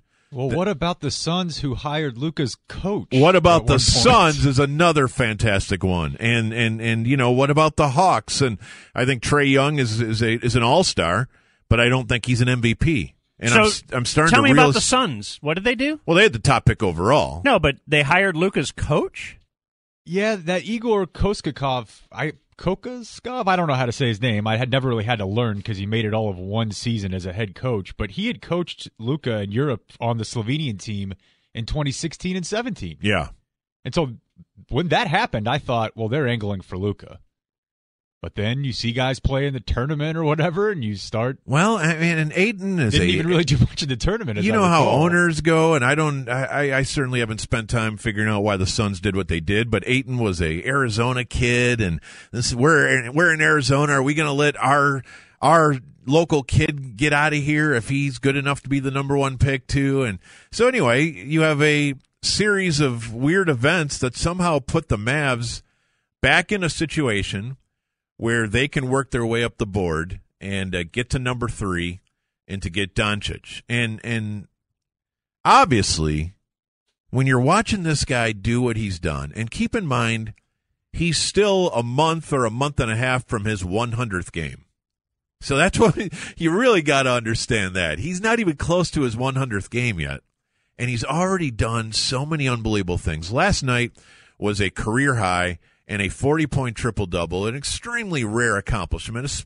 Whether you want to say for a 20-year-old or not, it's an extremely rare accomplishment, period, for a basketball player. Now you say for a 20-year-old who can't buy alcohol for another 3 months, and it gets even more ridiculous. But you just keep going down the list, and you say to yourself, all of our cynicism, and boy, there was a ton of it. I mean, on this station, maybe even in this time slot, although I think we were pretty much always Donnie friendly. But the Donnie Nelson name was beginning to take some serious hits from the populace of, okay, 98 was great when you had Dirk and Nash on the same day, but what have we done exactly since? I'll be darned if this guy didn't haul off and do it again. With one crack at it, too. Like, as someone who's been obsessed with the 76ers for the last 7 or 8 years, they had 1, 1, 3, and 3. And I'm not sure that any of the 4 guys they came away with you'd rather have over Luka. They won like 40 games in 3 years to try to find one guy like Luka. Oh, yeah. The Mavericks kind of sucked for a couple of years and fell backwards into transcendent. Well, yeah, and to say I take some credit away from them, though. Yeah, I was going to say. They knew his name when he was 13. And I feel like they really made an effort to go get him, although they wondered at times, are we too far away? And are we tanking well enough? And, what's this going to be? And the fact that this guy is here, the fact that we get to watch this guy, I mean, I don't know that you can overstate any of this because it's must-see TV. And I said this a couple weeks ago when the season started, but I'm not even sure I believed it, where you almost don't even care who they're playing. Like, we have tickets for tomorrow night's game, and of course we got them because my kid wanted to see Golden State live, and yeah, let's buy a bunch of tickets before the season starts. And now Golden State shows up, and it's like their D-League team, but I don't even care. I don't even have the slightest. It doesn't matter anymore. No, who cares who they're playing? For the last few years, it mattered. Yeah. Like the premium game. You needed Giannis to be here to say, I'm going to go watch some Mavs play. Now it's a premium game because Luka's on your team. Yes. So Luka's playing. Dude, it's incredible. I don't know. It's so great. Well, I mean, to me, Captain Sports Dork, I feel like I need to be getting back into do I need to keep these games? Like, what I saw last night, am I going to want that? And there were several of those games last year, and I've probably fallen into the habit of quite going that far, but if you're a younger guy and you're obsessive compulsive about your sports, man, you might want to be cataloging what you're seeing right now, because this feels like you're on the road to greatness. I saw Skyler on Twitter today trying to see, he was throwing out the Bill Simmons trade value column that we were always into over the years, and the premise was simply building your way all the way to the top player in the league. Who would you trade this guy for that guy for, and just basically build a pyramid of, the most untradeable guy. Like LeBron in his prime would be number one for years and years and years because there's nobody in this league you would flip him for. But the guy at number two, you would always flip him for LeBron in his prime. That's just simply how it works, and I think he would go all the way to 50 with that. And the question of where is Luka already? Because make no mistake, if he was playing poorly right now, like if he looked like Kristaps does right now, which isn't bad, it's just far from perfect, we would be making a ton of excuses for him. He's new to the country. He's still getting it would be okay. He's only 20. It would be fine. We would be I was even thinking for last night, if they lost that game, they had a big lead, Spurs come back, if they ended up losing, I'd have been like, he's young. He's got to learn. He's learning how to play the NBA game. Like in a few years, hopefully, we'll be saying, well, look how far he's come, and he's learned how to play playoff basketball. Or maybe even to... Jake said it. If this is as good as he ever gets, we are so blessed. Like, what's the worst thing you can say about him? Say something bad about Luka right now. I've got something. What would you say? What does he need to do better? What don't you like right now? This is a good exercise. I want to see that you can do it. It might be free throw shooting. Maybe. You don't like his shoes? Shooting. Yeah, I don't know. I mean, I know a lot of people have a problem with how much he's in the ref's ear, but he's also getting to the line 10 times a game now, so it seems to be working for him. I could stand for a couple more percentage points on the three, but I don't have much to say, man. That's the thing. That's the best one I could come up with is your focus, with 30 seconds to go and you're trying to get a call and the play's back down on the other end. Don't lose the plot because you're so mad at the ref for not giving you a call. And that's the harshest thing I can say about him. And he hasn't even played 100 games in the toughest league in the world. And I also think the other thing that you worry about and they put so much on him. Yeah, and Rick has even kind of weighed in on that. We might need to be careful here, but that's probably another topic. But the other thing I think sometimes we worry about with European players is how their teammates will receive them and how they'll receive their teammates. Dude, they're a pretty tight group. And whenever he's standing there talking with Skin last night on his career night and he says, this is about one thing or one word, Dorian Finney-Smith, I thought that was super cool. I did too. Like, I think that they are a tight-knit young group, which you can't always take that for granted when a dude comes over for his first 18 months in the States. He's already convinced the biggest superstars in the NBA And yes, they are extremely provincial about if you're not from over here, if you didn't go through the same circles, they're going to be skeptical. They're going to look at everything and be like, yeah, I don't know about this guy. I don't know about this guy. I mean, even when they all get together and sign as free agents, you kind of felt like it took a long time for them to be inclusive of Dirk or even speak of Dirk on their same level. Like he was pretty good for a European. This dude's 20, and they already speak of him, about him with like reverence. Like, you see LeBron hit us with a, I tried to tell y'all last night. I'm like, no, sir. Yeah. No. You get out of here. That was LeBron and making it about him for a moment, but I did not miss that. No, it was a great game, but more than anything, it was just a pleasure to be witnessing that dude doing that in like this city's jersey. He plays 41 home games here, Dan. You can watch this guy anytime you want. Is this like how we hate Packer fans? You had Favre for all that longevity, and then you all of a sudden walk into another guy who's going to be in the Hall of Fame? Like, that's not fair. Like, what do Bears fans think of that when looking at the quarterback position? They get to live in Chicago, though. So what are, I don't know, name your NBA franchise that is like, so you get Dirk, and the second he's gone, now you have this guy. It's not fair. I mean, I'll take it. But, where's our... what do they Where's do our with this? decade of wallowing around and looking for the next great superstar? It's fun to view, and it makes you wonder where this thing will go. But they're 8-5. Fun game against San Antonio. Stressful game against San Antonio, but ultimately at the end it had a majestic finish with a Luka step-back three right in your face to seal his 42 and bring that thing home 117-110. Now it's the Joel Klatt Show.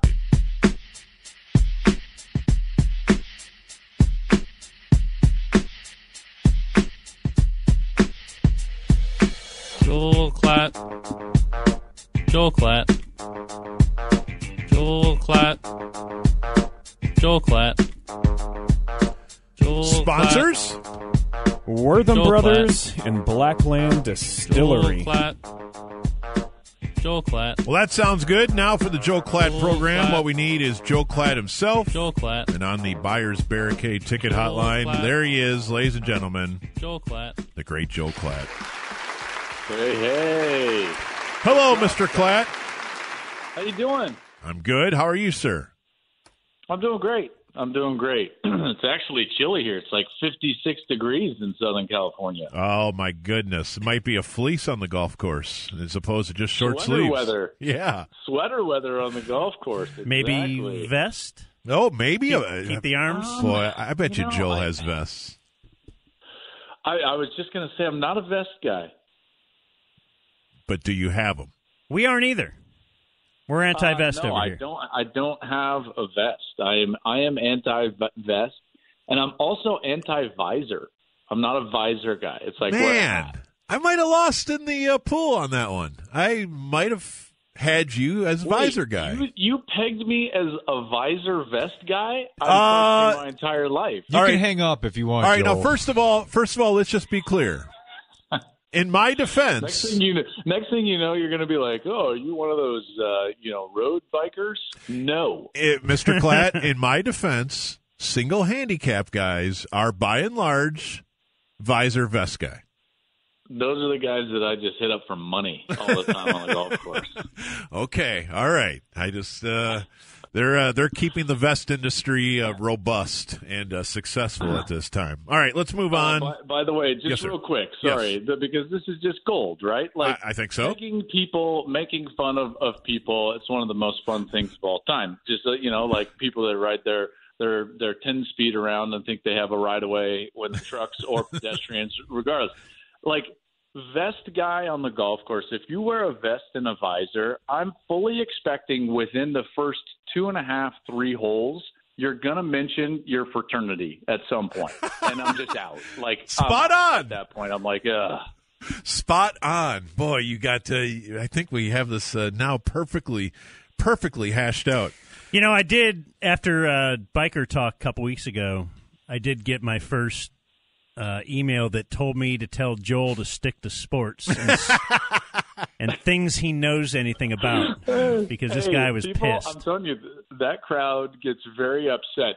They get the right of way whenever they want and however they want it and all times, and no one can say anything because I'm on a 10-speed. That's right. I love it. So I want to ask you something about the OU Baylor game. Oh, okay. Yeah. Can I start there, or you want to start somewhere else? Start anywhere you want, man. We're not going to have rules.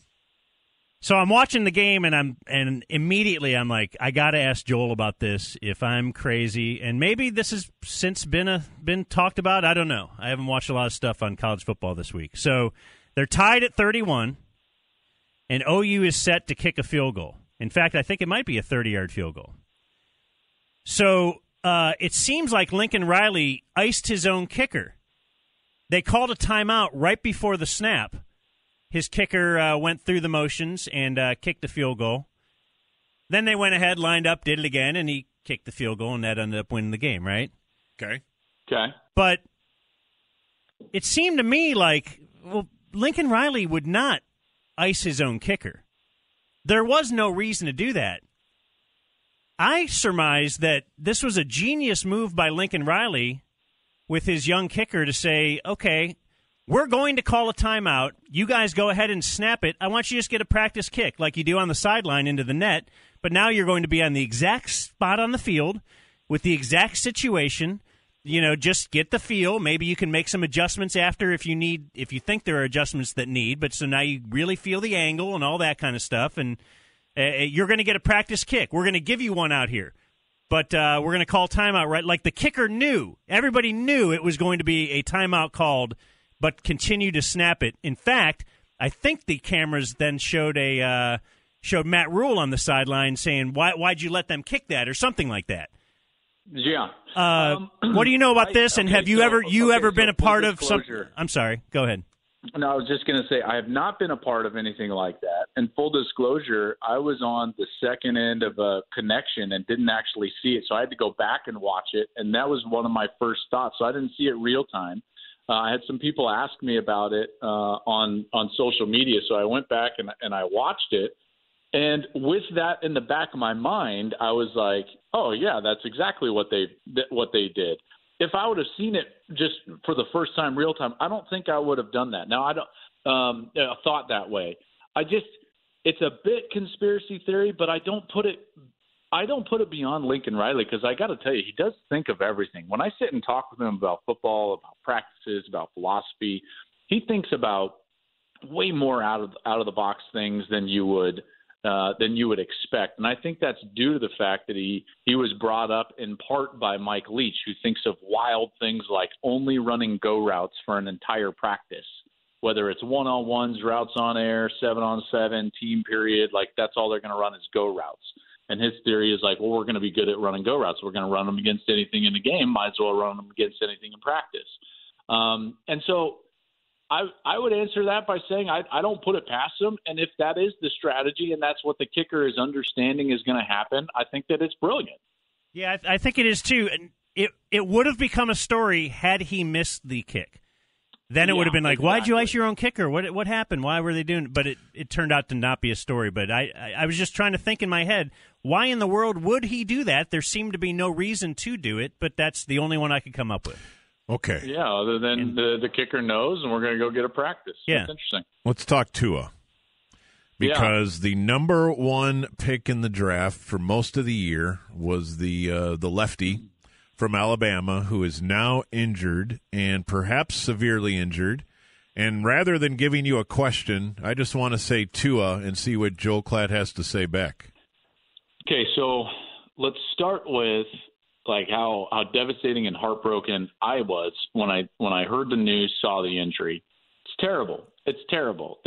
I immediately thought, forgive me, but I'm just going to tell you what I immediately thought. I thought to myself, what a travesty he hasn't been able to monetize his own name, image, and likeness during this time. Because let's say he never gets back to 100% and can't necessarily monetize his skill, then that will mean he is like countless others that were unable to monetize his name, image, and likeness when his name, image, and likeness was at its highest value during his life. Now, having said that, I then immediately thought to myself, let's hope that this injury is not as severe as other hip injuries. I will tell you this.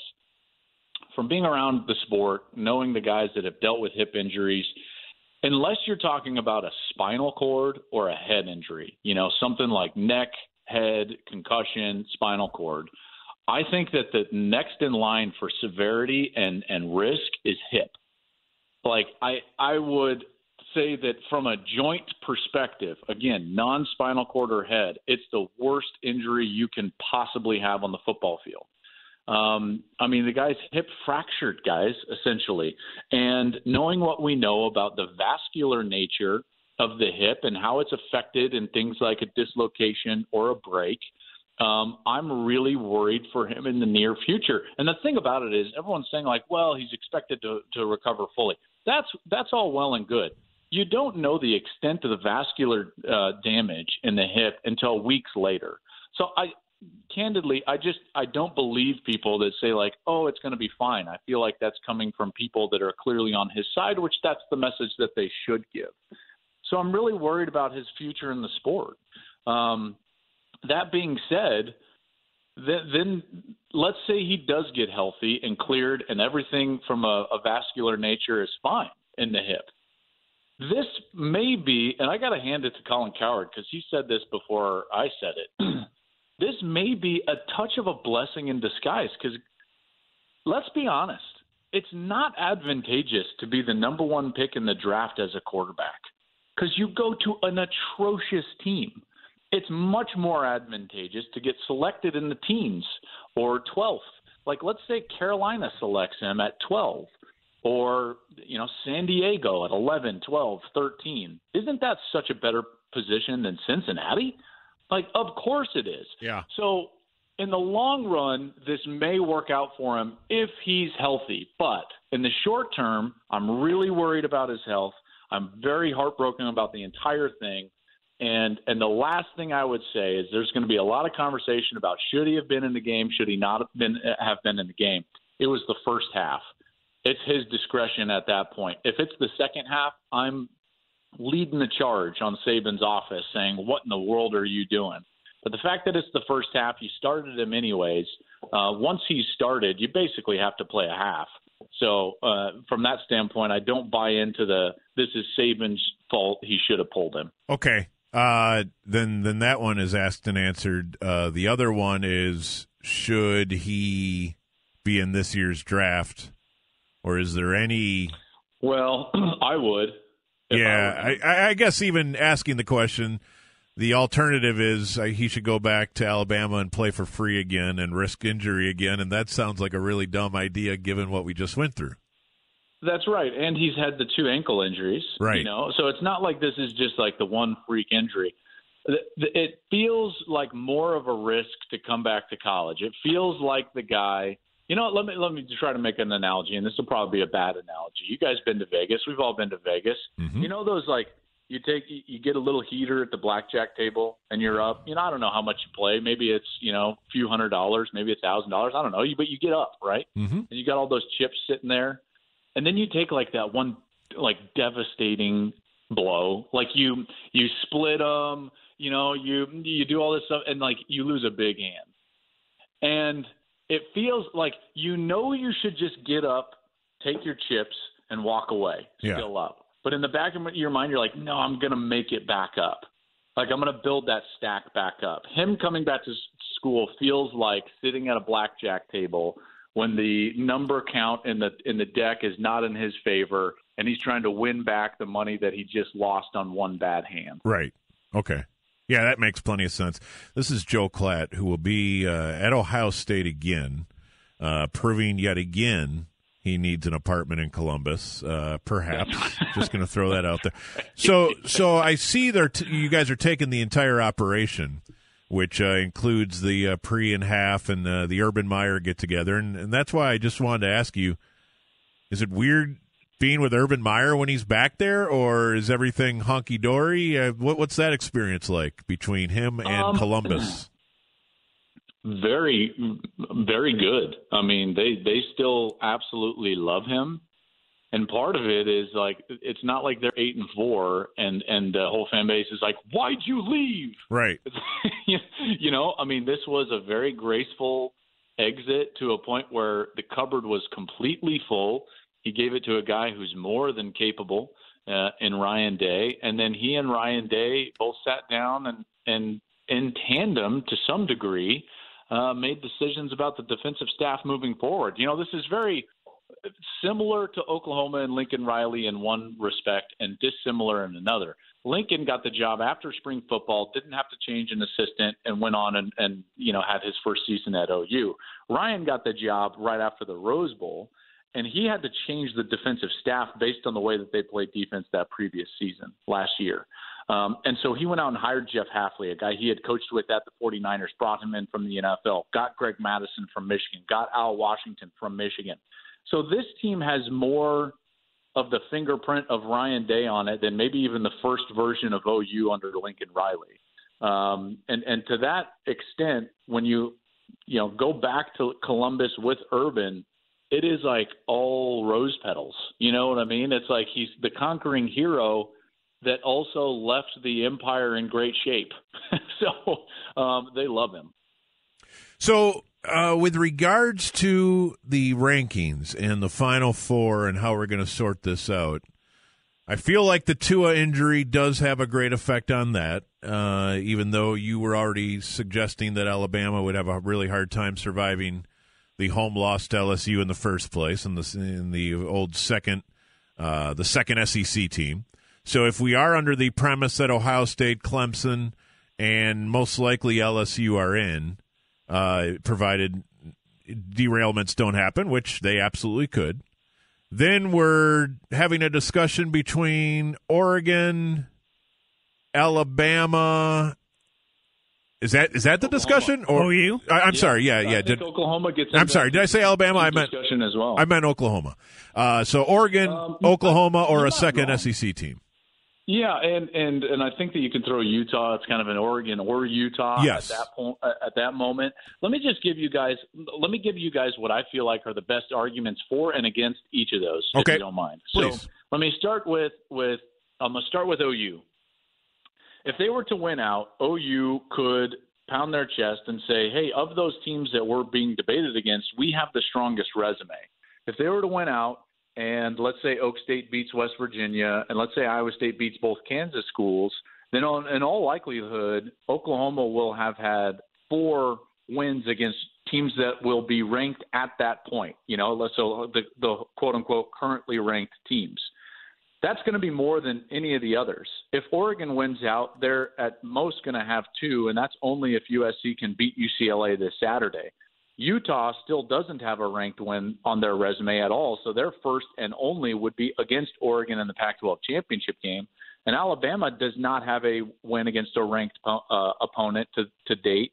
And so if they were to beat Auburn, they would have 1 ranked win. At that point, guys, I would argue that Oklahoma has the strongest resume from a who did you beat standpoint. Here's where they'll struggle is that the same problem on their team persists from previous years in which they could not get the job done, which was the fact that in their losses, in their struggles, what happens? Their defense struggles. The 40-plus points in back-to-back games, one of them being a loss. And I think I told you about this last week. I don't know why Matt Campbell didn't go for the extra point 2 weeks ago in Norman because they were the better team in the fourth quarter. If they go to overtime, Iowa State beats Oklahoma. They were the better team for 3 or 4 straight possessions at the end of the game. I have no idea why in the world Matt Campbell went for 2 and gave Oklahoma a coin flip in which they won on that one last play. So anyways, there's your Oklahoma version. Then you go to the other ones. Oregon would have a really strong argument, guys, because at that point they would have a 12-game win streak, and they'd be the first Power 5 team in history to go 10-0 through a league year, 9 in the regular season, 1 in the conference championship game. The negative for them is obviously the loss to Auburn as it compares to what Alabama were to do to Auburn. And then from the Alabama perspective, let me just say this. The best team they've played, they lost to at home. Their defense is not quite the same. Their run game is not quite the same. Their best aspect of their team is their offense and their offense throwing the football specifically. And now the best part of that passing game is gone. I don't understand how the committee will not view Alabama in a much different light once they have a game under their belt with Mac Jones as the quarterback. I just really don't. This is a team, by the way, that will have the lowest number of Power 5 opponents of any of the teams being debated. They will have at most played 3 consecutive weeks without a group of 5, FCS, or bye. So that means that their longest stretch against Power 5 opponents on consecutive weeks will be 3 in the entire season. That's the fewest in the entire country, tied with Clemson. They've had 3 teams that they played off of byes, and yet 2 of those they also had a bye. Their schedule makeup just doesn't make sense to me to put them in. Last thing I would say, I think that the path of least resistance is what ultimately the committee does. The path of least resistance, in my mind, is going to be Oregon if they win out, because it's going to be very easy to just basically explain away Alabama and explain away Oklahoma when people around the country may have OU Alabama fatigue. Oregon could be a nice little path of least resistance as a champ, 12 straight wins, 10-0 in Pac-12 play. Interesting. Very nice. We will be looking for you at the Shoe Saturday at 11 with Gus. Love it. Can't wait. Thanks, fellas. Thank you, Joel. I'm going to put you on hold because Jake has some secret stuff to talk to you about off the air. Ooh, double secret probation. Hit the theme. Thanks, Joel. Yeah, we'll see you. He's got a bone to pick with you about that bike riding stuff. Joel Klatt. All right. That's, there goes Joel and Jake. There he is. Bad Radio Talks with Marc Stein. Texas cable news, probably once upon a time on the Buyer's Barricade ticket hotline. It is the one and only, the great Marc Stein. Hi, Marc. Gentlemen, how are you? How's it going, man? This is great. I'm excited to have you on our airwaves. And just tell me you do not. Just please, I hope you don't have any tape of me on Texas cable news, because I'm sure that's not pretty. I hope all that tape was burned. It might be, but let me just say, You've been on the TXCN Bob Sturm show? I feel like I got in on Marc Stein at the ground floor, very early in his rise. Just like when you bought the iPod stock? Yeah, right around the same year, too, probably. The first iPod and Marc Stein on Texas cable news, like circa 01, maybe 2000. So, Marc, I feel like we need you for context of what we are seeing. Luka Doncic has been mind-blowing in many, many ways, and what we saw Monday might have been the best. But the funny thing is, you could actually debate what his best performance has been so far. What's going through your mind as you're watching this, and is it kind of another European superstar that just so happened to fall on us in Dallas? Well, the good fortune is the number one thing. I mean, pinching myself is probably too strong a word, and you're not supposed to show any of those kind of emotions on press row anyway. But I mean, I think of it a lot that, I was incredibly fortunate to be able to cover Dirk for 21 years, and the close range that he allowed me to cover him from even before he got to this city. And the guy lasted 21 years, and that's 2 more than Reggie Miller, 3 more than Reggie Miller, 2 more than Stockton. It's a long, long time. And then after all that, this dude from another planet shows up, and I don't have the context because we've never seen this. Now, can he keep it up? Is he going to average 30, 11, and 9 for the season? That might be a stretch too far, but what if he does? I mean, there is, for a 20-year-old from a foreign land, there is no context. And I think if Dirk talks to you guys in the near future, I think he would tell you the same thing. We've never seen anything like this guy. So what's the most impressive? Like the other day, he did the youngest player except for LeBron to have a 40-point triple-double. But last year, I remember things like this leaking out all year long. It was, now he's the first player since. It was a lot of times it was the first guy since LeBron to be this young and do this.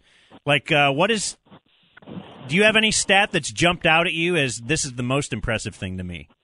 I'm really not paying attention to the stats, especially 13 games in, because it's just too soon. It's the presence. It's the confidence. I mean, it's just the confidence. I mean, I think I wrote 2 weeks ago I hope I'm allowed to say this word on the radio. He's the most cocksure 20-year-old from import we've ever seen in the NBA. Yeah, he's cocky. You'd say that. The dude is he's seeing the game. It's a little bit like I grew up in Southern California mostly, and when Gretzky first got to the Kings, I felt like he was 2-3 steps ahead of the game, and they didn't have enough guys who could play on his wavelength. I mean, it's a little bit like that.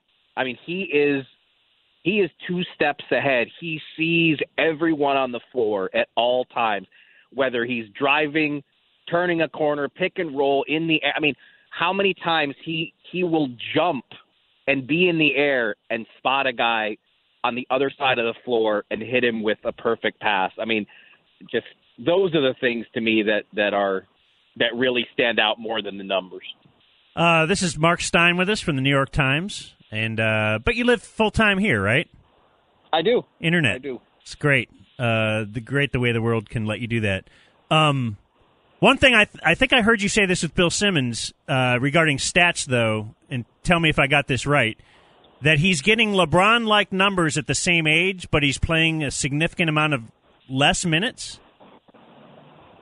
I mean, he's only averaging 35 minutes, which is great. If the Mavs can keep him to that, they would want to. I mean, I'm sure, as young as he is, I'm sure in the fourth quarter that they want to throw him back in sooner. I mean, they try to give him a good chunk of the start of the fourth quarter off, and I think in this load management time, everybody is conscious of that you don't want to just say, hey, he's 20, let's play him 40 minutes. I mean, they are trying to cap it in the 35 range and be smart about it, because the dude has taken on an enormous load. I mean, he is 100% the point guard, the facilitator. I mean, the guy has the ball in his hands a ton, and so I think it is smart for the Mavs to try to not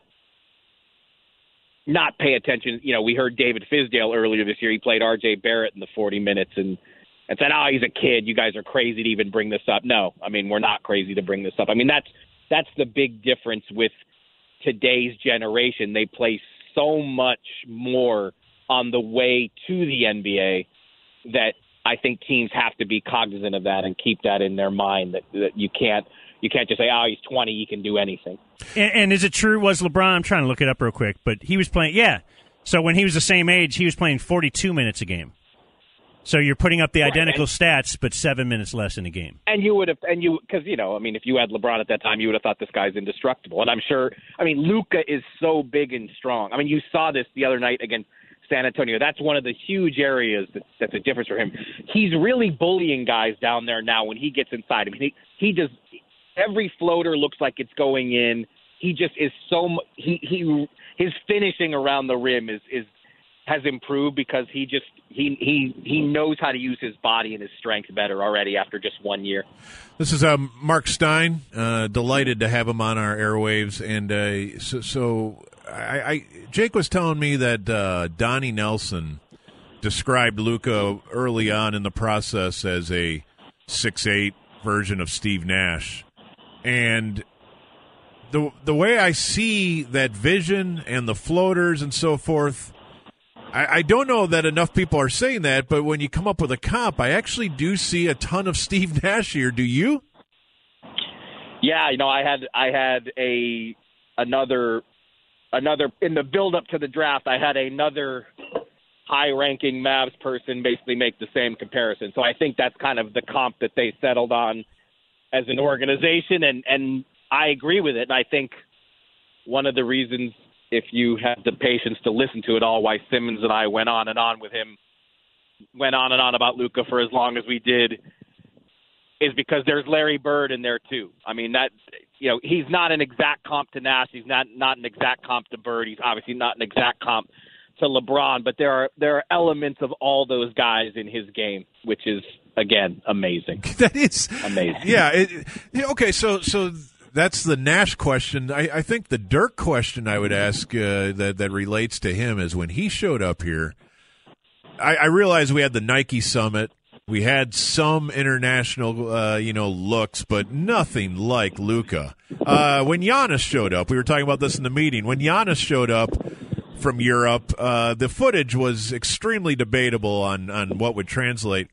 The thing about Luka that is hard for me to conceive is Real Madrid games are not hard to find. They are streamed. They are just about everywhere. And in the basketball world, between that and Eurobasket, where he actually played head-to-head against Kristaps in a famous game, and just all of that goes into it, I don't get how NBA teams didn't unanimously feel like he was number one overall, especially in the case of Phoenix and Sacramento, who had European source in their front office or in their organization that knew about him. So that befuddles me, Mark. That's what I can't get past here.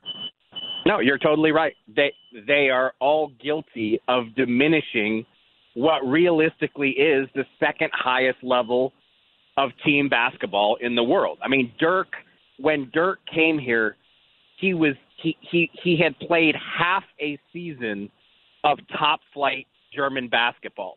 He had not even played one full season in a league that was nowhere near the European elite at the time. Giannis came from a lower division team in Greece. Those guys played at a level that was not close to what Luka played. And I think when Porzingis started so well, one of his big advantages, because of course when he did so well at the beginning, there were a lot of Dirk comparisons right away. Porzingis played in Spain at a much higher level before he played in the NBA, and that obviously helped him settle in much faster. But yeah, Luka, I mean, the G League is probably the second most athletic league in the world, but yes, I mean, when Luka at 18 is the best player in the Euro League, and when he's co-leading his little country to the Eurobasket title, it's him and Goran Dragic and a bunch of guys you've never heard of, and they win Eurobasket.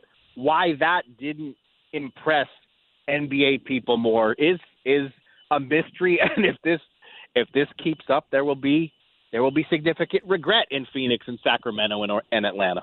So I did hear you talk about a topic that is near and dear to my heart, which is just the overall patience to let this thing grow at a reasonable level. I remember being a little bit annoyed, if not a bit annoyed, that the Mavericks moved so many pieces in the summer to free up another spot and then ended up kind of empty and kind of just giving the money to Kristaps or whatever and the cap space. And then there are some early frustrations, losing to the Knicks twice, and how does this all fit together, and what's the deal with Kristaps? Could you talk us through a reasonable view of letting this thing breathe and letting it grow before feeling like you have to have the full roster put together? Well, let's face it. I don't think being unreasonable is an exclusively Dallas thing. I mean, you guys do a 5 days a week radio show, so you know that better than me. I mean, nobody's reasonable. I mean, look at San Antonio Spurs Twitter is a mess right now. They've only made the playoffs 22 years in a row, and people are just beside them. So, I mean, so nobody's reasonable. But I think the Mavs actually, it was a blessing. And they wanted Kemba Walker badly, and I think it's a blessing in disguise that Boston lost Horford, unexpectedly came into all this cap space, and Kemba went to Boston, because even though the Celtics are off to a terrific start and everybody in Boston loves Kemba and the impact he's had there, he needs the ball too much. He was not the right fit next to Luka. And so for me, and look, I go to the NBA Finals every year no matter what. It doesn't matter to me whether the Mavs make the playoffs or not. So it's easier for me to be reasonable about it. But to me, reasonable is you need to get Luka and Porzingis to where you know exactly what their partnership looks like. And Porzingis is just starting a comeback from 20 months off. And the Mavs routinely say, have we ever, they ask the question all the time, or basically they state it as fact, have we ever seen a player miss that long after an ACL tear and come back? It's a long time to be off. On top of that, they're asking him to do things he's never done before and play as a floor spacer and not get, zillions of post-ups every game. So I really think they can make the playoffs as is. I think they are right. They can make the playoffs. This season, the goal should be make the playoffs, but more importantly, get Luka and Porzingis in a good flow so you know exactly how they fit, and then work on getting the third piece. I mean, it was all this. They lost to the Knicks the first time. It's like, well, who's going to be the third guy? I mean, do they need that third guy now? But again, it's not. I am a neutral. Sports fans aren't neutral. No Mavs fan wants to hear that. Mavs fans want. They've had 3 seasons out of the playoffs. They want it now. So I can understand it, but. Okay, we're just accustomed to titles around here. Well, I agree with all your advice, but I'm still going to go in the other direction like I didn't hear a thing you just said and say, in your mind, what are the characteristics of what that third piece should be to fit? Someone who can really shoot it and someone who plays a two-way, a really good two-way player would be great. Someone like just hypothetically, I can't get him, but just hypothetically speaking, like a Chris Middleton type, a guy who can defend but make threes. I think that would be ideal. I mean, if you can find a 2-guard who can really defend and take some of that pressure off Luka, because you're never going to be able to ask Luka to be, even if Luka had the aptitude for it, you can't ask the guy to run a team for 35 plus minutes and be the focal point of your perimeter defense. It's just not feasible for a guy to take on that much. So someone who could, a 3-and-D guy who can play both ways but do it at a really elite level. One more thing from me for Marc Stein of the New York Times. So speaking of Porzingis and their relationship on the floor and all that kind of stuff, is there any worry? Because here's a guy that has been told for quite a few years now that, or maybe just a few years, he's the guy. We're building everything around you. You're a franchise player, and the future of our team revolves around you, and we're going to build around you. Well, now he gets traded here, and maybe for the first time in his life, he's kind of thought of as the next, the second guy, or Robin, right, or Batman to Superman. Like, do you think there could be a potential problem with the alpha male thing? I don't think they're worried about it. Is there unease, concern that, he's been so up and down to start? Yes. Obviously, they would have loved for it to be, in a better flow than it is. But look, I think the reality is, and, I just had a few minutes with Porzingis the other day and asked him, and I look, he sees it. He's been a highly touted European import, and he remembers where he was at 20. And, even he says, Luka has stuff you're just born with. You can't learn it. He's got something special. So I think Porzingis sees it. He just got his money. He's got 5 years and $160 million. I think over time that it's not all naturally going to sort itself out, and they will be an excellent duo together. But, everybody wanted to say, oh, it's Dirk and Nash. I mean, it's not. It's not really Dirk and Nash because, Luka has the ball more, and he's going to be, it looks like, the more dominant force, whereas Nash was trying to tee up Dirk at all times. Yeah. Amazing. Great stuff, Marc. Thanks so much for your time. Let's do it again sometime soon. All right, guys. See you, man. That is Marc Stein of the New York Times. Now it's the Tyler Seguin Show.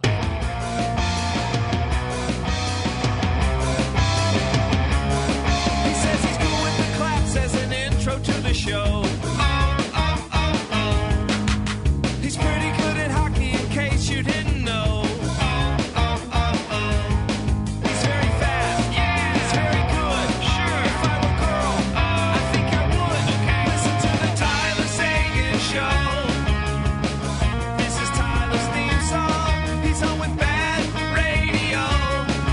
It's the Tyler Seguin Show. Yeah. Listen to the Tyler Seguin Show. Sponsors. Classic BMW. On the Buyer's Barricade Ticket Hotline, our old friend, Tyler Seguin. Number 91. fresh off the ice. They don't even let you guys have a minute before it's back to the ice. You win another big game last night. You're back on the ice. What time this morning? 10 a.m.? 9, 11? What time? No, 11:30. Man, we just go hard. That's what we do in the National Hockey League. It's funny, though, sometimes you do want to be on the ice, though. Every day? No, I mean, like, after, not last night, but the game before, we didn't have a scheduled day off, and we got a day off, and that was nice because everyone was tired, and it was the first game back from that long road trip, so next day was nice to have it off, and obviously we earned it, winning 6-1, and today was a day where, like me personally, I wanted to go on the ice just to work on my shot. Obviously missing that empty net, I had to do some backhand today. Man, you've had an eventful little run here, and everyone's enjoying themselves. Things are going much, much better, and we all are very happy about that. The arena was rocking last night, and just overall, the sun's a little brighter, and the sky's a little bluer, and isn't winning fun? Winning's fun. It's obviously great, and we're kind of at the place where we expected to be. I don't think you expect to really ever go, I don't know what we are now, 11-1-1 or 12-1-1, but you expect to be one of the top teams, and that's how we felt this year. So obviously a 1-7-1 start definitely sucked, but blessing the skies in a way because it fixed our game, and now consistency is the important thing. Okay, so the question is, did you guys change anything stylistically, or I mean, what caused such a turnaround, I guess, is what I'm asking. And I know that's probably a difficult thing to answer because it's probably a lot of things, right? Yeah, it's a lot of things. Well, it's a lot of things and it's not. I think for starters, we changed up our neutral zone a little bit, would be number one. I think number two is the puck started going in the net for a lot of players, including myself. And maybe number three is, we had some new faces again this year. And obviously that's not an excuse to go 1-7-1, but there's a comfort level, especially with how we play. Every night you're usually playing with someone new. It's the style, and there's chemistry to be built, and now we have that. What do you mean when you say we changed up the neutral zone a little bit? We're more playing a bit more aggressive than we did early on. Early on we sat back a little bit and played super defensive, and really all we talked about was defense, and we changed that message a little bit. Obviously our identity is defense first, but we stopped talking about it to an extreme like we were early on, and we started playing a little bit more aggressive in a 2-1-2 more than a 1-2-2 throughout the neutral zone and O-zone, and it made us more on top of pucks and made us have more possession in the offensive zone, and that's why you're seeing more goals in games now. Yeah, it's weird, as a viewer and as somebody who had very few NHL games under my belt, I felt like we're seeing a more aggressive style, but sometimes you can confuse that with the puck just going in more often. So what if one feeds the other, you know what I'm saying? Yeah, it's both. That's what I was saying. Pucks went in and we changed our style. Both have gone hand in hand. Yeah. Hey, so there's a lot of stuff to talk about, a lot of stuff to catch up on, but you can't help but stay away from the reviews right now a little bit, right? You've been caught up with the review monster a few times here recently, and they both had funny, happy endings and so forth, but kind of close there, big man. Yeah, we had a set play on the faceoff, just that I would blow out of the zone, and we'd hard rim it off the wall, and I don't think Dickie heard that. I think he was somewhere else maybe when Monty was saying it, and he actually grabbed the puck. So I kind of stopped at the blue line, and then once I got the puck, I didn't even think of the offside. The first thing that came to my head was Minnesota last year having an empty net, and I'm serious. That was in my head. I was like, I'm getting this puck, and I'm skating it right down to the goal line if I have to make sure it goes in. That was the last time I saw really an empty net opportunity. So I didn't think of the offside, and luckily it worked out. Like by 1 inch. Mm-hmm. Did you see the replay on that? I saw the replay, but on our little TV behind the bench, it was hard to really tell if I lifted my blade off or not. But yeah, happy to count it, I guess. It's a bad rule. I was going to say Razor was talking about on the broadcast that they want to the league as a whole really needs to change that because it's not the spirit of the offsides. I've been saying this for years. Change it.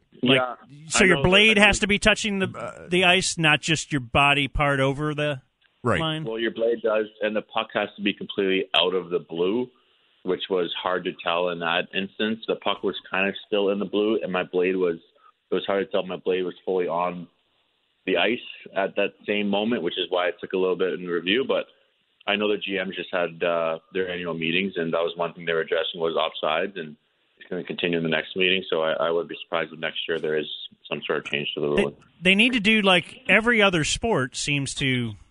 If there's something weird about it, they give the tie to the offense.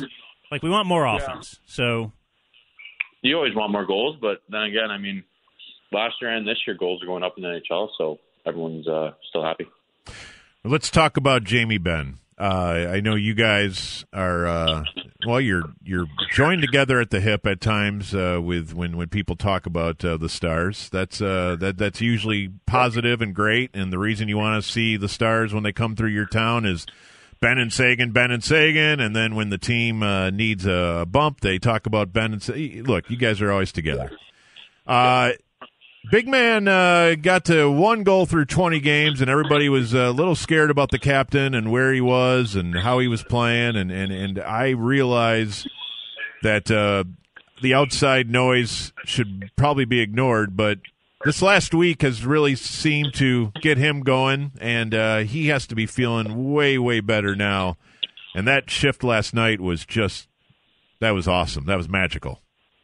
Yeah, I think the thing with Jamie is he has so much pride, not only being a good player, but being the leader and our captain. And, Dallas really is his home. He's been here since day one in the National Hockey League. And because of that pride, sometimes it gets him maybe a little distracted, and he starts thinking he has to do too many things, and he wants to take care of everybody. And I know from experience, if you start worrying about your linemen too much or certain guys too much, you lose your own game. And I think he's just found his legs again. He's found his competitiveness again. And, I mean, when he gets the puck and he's moving, he's a whole different player than when he gets the puck and he kind of glides and makes a decision. He's not thinking anymore. He's going in and hitting guys. And I said to him on the bench after that goal, I said that was a perfect description of kind of the start of the year right now, topped off better. He had that turnover. It went back to our end. He absolutely killed that guy and then walked in and got the game winner. I mean, he is that talented of a player where he can take a game over in one shift, and obviously happy to have him on our team.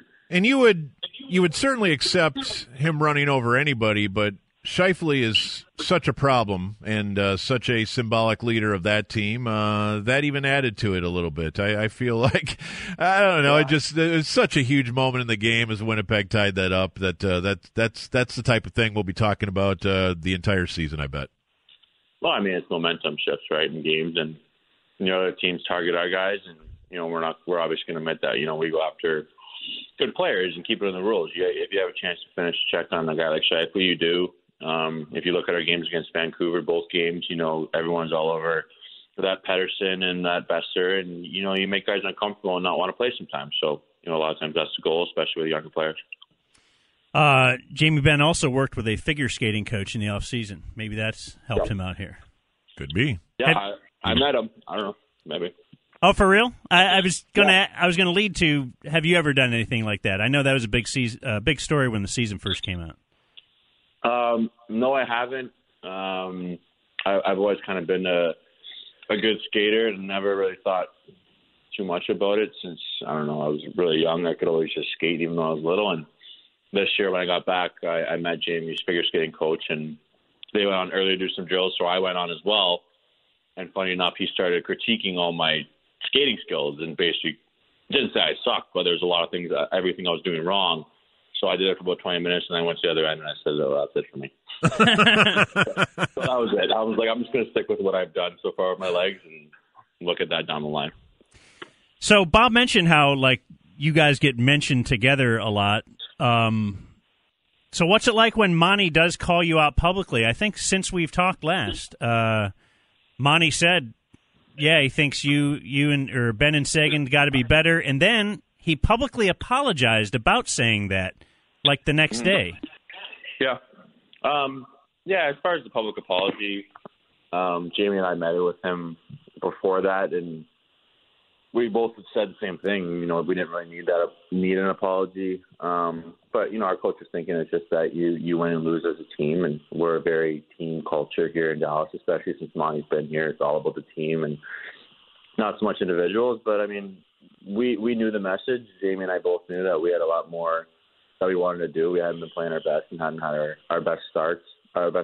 So we knew it was on us. We didn't really need that message to go out, but it happened, and the coach has every right to do that. That's his job, and we moved on pretty quickly and saw some good results a few days later, and then really since then. You're a big boy. You can take.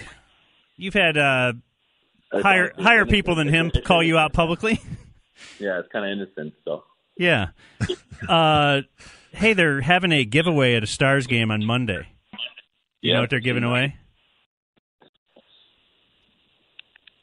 They're giving away the Tyler Seguin tattoo sleeve. Mm-hmm.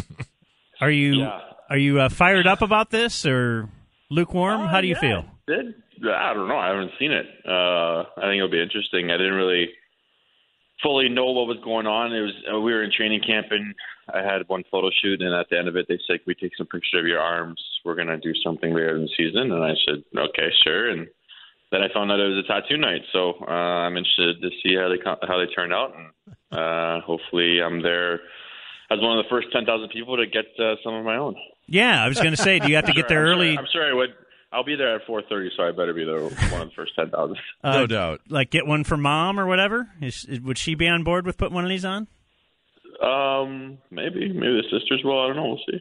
How does Mom feel about the tattooed Tyler Seguin? She didn't like it at first, but she understands that I moved out, when I was 15, 16, and, that was kind of it. I can make my own decisions to a certain extent, and I wanted to get a tattoo, and I think I was 17 my first one, and I don't even think I told her, but she wasn't that thrilled. I don't know if any mother's thrilled with tattoos, and now she just doesn't comment on them, so I think she might like them. So you answered one of my questions, so you were 17. Do you not need some sort of signed parental agreement at 17? Yes, you do, and we'll kind of leave it at that. Oh, okay. All right. I didn't know if Canada was different. I don't know. He signed it. My mom. I think it's 18. You have to have one. 18, or if you're below 18, you're supposed to have one. Yeah. Okay. What was it, and where was it? Or where is it? It was my last name on the back of my arm, in case I ever forgot it. So once I got that, I don't know, in the next year or two, I kind of grew up a little bit and said, why did I get my last name on my arm? And then I was like, I got to put stuff around it now to blend it. And so I blended it, and I had a half a sleeve, and then I said, okay, let's just fill it out. And then sure enough, a couple of years later, my whole other arm was done, and now I got one of my boobs done too. So sky's the limit here. And now they're giving away sleeves at the Stars game. Yes, sir. That's awesome. The homestand continues because Tyler Seguin's sleeve night is Monday. In the meantime, the Blackhawks are in tomorrow, and you guys are rolling. So let's keep the roll going, huh? Sounds good to me, guys. These are good times. All right, Tyler. Well, happy American Thanksgiving to you, and we will talk with you very soon. So is that today? What's that? No, it's next week. I'm just I'm anticipating you won't be on before next Thursday. Oh, it's next Thursday. Cool. Yeah. All right, sounds good, guys. Hopefully they'll give you guys that day off so you can enjoy all that means. All right, man. Talk to you soon. All right, thanks for having me. Bye. See you, Tyler. That's telling. They're in the weeds. Yeah, is it today? Thanksgiving? I don't know. I really enjoy so the picture has the Tyler Seguin sleeve looks great. Then there's the big sponsor right across the middle, which I think it's been added to his tattoo sleeve, but we know how that works. Once in a while, somebody's got to pay for all this fun. Homercall of the Week, Week 11. Let's go down to the sideline. A Farmers Insurance injury report, and here's Mickey Spagnola. What do they want? What? What's the injury report? Say what? Injury report.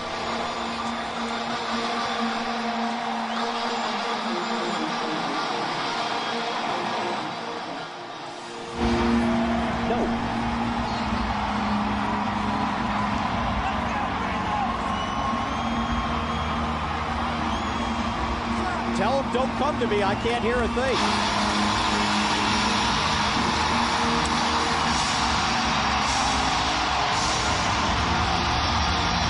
Felix Jones deep for the Cowboys. Get ready, Dallas, as Sports Radio 1310 The Ticket presents the Homer Call of the Week. Woo-hoo-hoo. Strap up. And the ball goes out of bounds. Wait, it goes in. No, that's no good. At the horn. That's no good. That's They're easy. saying they won the game. No, the ball was thrown over the back of the basket, and they got the basket. 4th down 2 at the 17. And SMU stopped, and they won it in OT. Paul Hall looks to his right. Yes, sir! SMU wins it! 40 to 33 in overtime. The pitch. Whoa, that's going to fall in. That's going to fall in. That's out of the line. In the right fielder fell down. He's going for three. He's going for three. There comes the throw. And he got ball. He got ball. And we going to win it. We going to win it. We going to win it. We going to win it. You don't have a count of change it out. You don't have a count of out. Yeah. Yep. Here's Homercall. Here's Dan. Thanks, man. Please listen to the following 6 cuts. Take very detailed notes, and at the end, vote for your favorite 2. One will move on into the Homercall playoffs, which will be right after the new year in 2020. So 6 cuts we have. We have 2 from the NFL. We're going to start with one from Cleveland.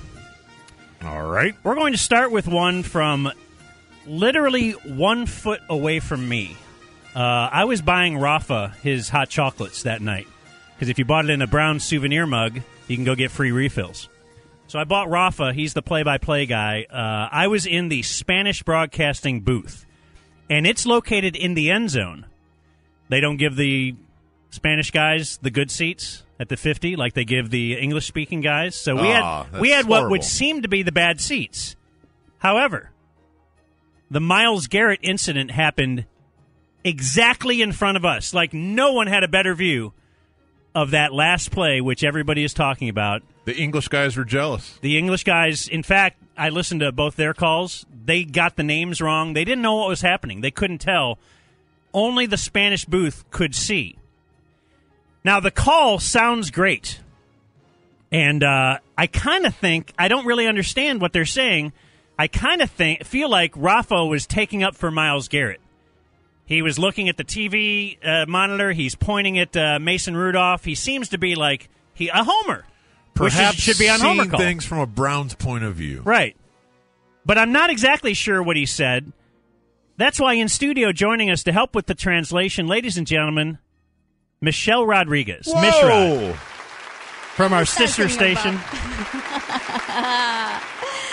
Hello, Michelle. Oh, it's so good to be here. Where have you been all these I know. months? It's been a year or 2. I don't know. Been a while. Well, you're back. I'm back. This is big. You can't curse. Did she curse on the air before? But it's when Yes. Jay Like calls every me on the time. It's when Jay calls me on my cell phone that I Oh, I forget. bet that happens a lot. No, I mean like Do you have to block I don't him? I don't have headphones on, so I forget. Is Jake always liking your Instagram pictures? We're not even friends. We're I not know how friends he- anywhere. He hates me. Yeah, well. Dang it. He's a bitter little ferret. I always like her Instagram pictures. I love do, yours don't too. I? You're the best. I know, we're totally besties. We're friends. Quit creeping on Mishrod. black friend. All right, anyway, Mishrod, you are here not only to tell us that you have Instagram pictures, but to translate what we are about to listen to. This is the, are you familiar with what happened? Yeah, Myles Garrett, yeah. Yes. last play of the game, or almost the last play of the game. He sacks Mason Rudolph. Mason Rudolph was upset with the, after the play ended, sack, kind of. Yes. He starts yanking at his helmet. Myles Garrett says, "Wow, little man, cool that you would do that. Here's what happens when you start yanking my helmet. I rip yours off, and then I beat you with it." That's Right. what happened. Here's how it sounded in the Spanish booth that I was in on Thursday. Una atrapada, 2 intercepciones. Y ahora viene y es Myles Garrett. No, se deshizo de la pelota. Y ahora está el pleito ahí. Y Myles Garrett peleando. Peleando y lo agarra de la cabeza. ¿Qué le hizo? Le quitó el casco Myles Garrett. Y ahora viene el pleito. Myles Garrett tirando con el... Uy, le dieron ¿Qué a está Garrett. patada! ¡Tiró! El Y número se armó. 53 acaba de tirar una patada a la cabeza de Myles Garrett. Maurkice Pouncey en la Florida y ahora se limpian las bancas. De los Browns no los dejaron salir de la banca. A los Browns no los dejan salir de la banca. Wow. Algo le hizo Rudolph a Myles Garrett que lo obligó a sacarle el casco y después Myles Garrett tiró con el casco. Y eso podría ser suspensión. Myles Garrett le saca el casco a Mason Rudolph y era prácticamente Sí, pero le estaba Maurkice Pouncey le tiró una patada en la cabeza a Myles Garrett. Sí, claro, después de que Myles Garrett lo que tenía era el casco de Rudolph. Ahora, toda una confusión allá prácticamente frente a nosotros. Garrett le quita el casco. Maurkice Pouncey va expulsado, sin duda alguna. Bueno, pero Garrett también puede ser expulsado. Pero Maurkice Pouncey tiró una patada en la cabeza. Ahí está, mira, él lo derriba allí a Mason Rudolph. Pero Rudolph le agarró la cabeza. Rudolph le agarró la cabeza. Y él le saca el casco, Rafa, pero no para golpearlo, sino como para calmarlo, o sea, para dejar todo. Y después le golpea con el casco, porque Rudolph le sale encima. Pero mira, Pouncey. Pouncey kicked him. Claro, Pouncey le sale para defender. Watch, he grabbed his head. Ve. Ahí está. Sí, ve. Él lo agarró primero, le quitó el casco. Rudolph tried to take his helmet off. Is he telling that to you? Is he trying to translate to you what's going on? He's breaking character. I know. Me and Joe were standing in there, and he'll look at us sometimes. So I don't know. He did a little Spanglish there for us. Yeah, he did. Él está golpeada en la cabeza. It sounded like a boxing match. Absolutely. That's exactly. That What's was a play-by-play. patada la cabeza? A kick in the head. Is there a kick in the head? Oh, yeah. I missed that. Yeah. On Twitter. Well, Rafa didn't. No, in fact, as he's forming his defense for the Browns. That's all you have to say when you're like, "Uy, ah, oh, Dios mío." That's it. But Rafa was clearly taking the Browns side of things there, right? Yeah. Dios mío, I can do that, ay. What am I doing in country radio? Boy, we ask that every day. Yeah, we've wondered that for many, many years. But that explains all the Instagram posts where you try to convince us all that you're so into meeting this guy. Did I say that on the air? How dare you? I'm going to see George Strait this weekend, and you will be so jealous. Damn. No, I know you love it. If George Strait was in your backyard, you'd pull the blinds. That is so She would not. She would not. It was disrespectful, and I apologize. I was talking to Bob. Nice laugh. All right. Well, thank you. But okay. But you would agree. So basically, yeah. Rafa is saying, look, it's not his fault. Yeah, it was justified. Yeah. It was justified. There was a patada. Patada. It sounds like an ice cream cone or something of some sort. Cabeza is such a better word than head. Thank you, Michelle. Okay. We should Thank English needs to Bye for consider now. that. Great seeing you. Bye, Michelle. Happy Thanksgiving. That was only our first call. Let's move on. Washington. They're having a rough time. Have you been paying attention to the Redskins? Yes. Very, very bad team. I believe they're 1-9, and they're saying, how do we ever win one? It's a miracle. For 4 games in a row, 4 entire games, they had not scored a touchdown. They had scored a field goal or two, but not scored a touchdown in 16 quarters played. So when they finally do score a touchdown, they get very excited. 34-3 is the score. Jets comfortably in front in this one. Redskins is trying to find a way to get in the end zone to break the drought. 16 quarters without a touchdown. Screen pass to Geis. On the right side, has blockers. Up the sideline, 30, 20, to the 10, 5. Geis gets hit. He's in. Geis' first NFL touchdown. And the Redskins finally get into the end zone. After 16-plus quarters, what a great job by Geis to get it in. We made it to the Oasis. And those who live finally drank the touchdown water, man. Oh, God. Finally. Tell you what, kid got some skills, acceleration. He showed it all on that, and he found a way to win. Hey, guys, at least we got something we can be celebratory about. You know, this will go on the Jets in the record book. They'll know that they were the team that gave up the touchdown after 17 quarters. Well, 16 and a half, but who's counting? Really, it's almost 17 as you get closer to 5 minutes left in the fourth. You're counting the minutes. Basically September. 17, That's what happened. I like them yelling at those who left early. You missed that. The 34-3 touchdown. Let's go to some college games. Apparently, UT Permian is a college. They're taking on A&M Kingsville. And it's the end of the first half. A&M Kingsville is set to score. It's first and goal with 4 seconds to go. So they are looking to punch it in. Okay. Here is the UT Permian play-by-play guys. It's definitely going to be the last play of the half. Falcons 35, Javelinas 7. Javelinas are set up on the Falcons 6-yard line. So it's either them or us. Either kick them out, keep them out of the end zone or surrender the TD. Now remember, Falcons get the ball to start the second half. Detmer gets the ball from the center, going to roll to his right, and he lost the ball. O'Kelly's got it. O'Kelly's down there looking for a block. Get a block for John. Let John go. John's going to score. O'Kelly, he hands it off. Handed it off to Hode. He handed it off to Hode. Why did you do that, O'Kelly? What a play. What a play. Wow. Man, I've never seen that kind of play. That was cool. That ball, if we get a chance, here it is. Watch this. He goes to throw it and loses the handle, Barry, and it went right straight up in the air, and O'Kelly caught it. Yeah, now watch this. He caught it at about 15. He's got this lineman outrun. You know, he's got Chris down there blocked for him. He's got, hey, Chris, you want the ball? You're Chris, a senior. Go score a touchdown. You're a senior. Go for it. There was a lineman running downfield with him, and he decided to just hand him the ball at about the 10. And the lineman got the touchdown. That's beautiful. We go to Central Michigan and Ball State. Brian? Big comeback. Central Michigan comes back big with a minute left. They now lead by 1, 45-44.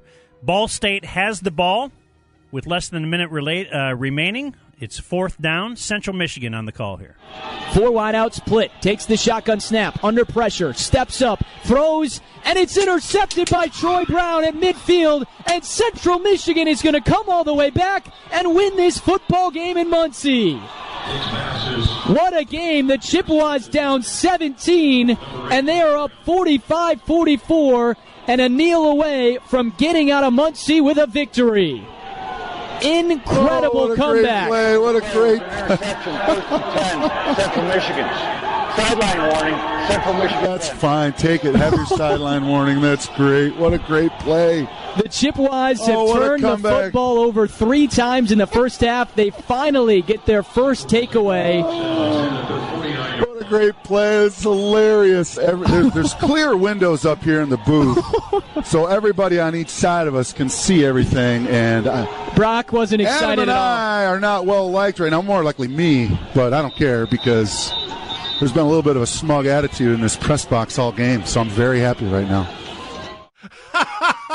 That's the definition of Homer, isn't it? Oh, my gosh. The imagined smug attitude of this press box is the best. Press box smug in there. Very so press you box think smug. you're better than us? Well, look at that. Take your L. Because us, he's part of the team, part of the crew. Part of the Chippewa Nation. Let's go to OU at Baylor. Baylor, so OU just kicked their field goal. They go up 34-31. And there's 30 seconds left in the game. Baylor has a 2nd and 10 at the Oklahoma 40. They're trying to drive and get into position to perhaps tie. Well, here's the OU call. From the 40. Oh, I think also I should just mention the previous play, the dude had the ball in his hands and then he dropped it. Like he dropped a game-winning interception. From the 40. Brewer wasn't expecting the snap. He's got it. Quick throw out. It is! Intercepted! He got it this time. It was Benito! You could unhitch the wagon! Put the ponies in the barn! In Waco, Texas, Lincoln Riley Intercepted by the defense. took a house in disrepair and refurbished it into their own palace on the banks of the Brazos. Unbelievable!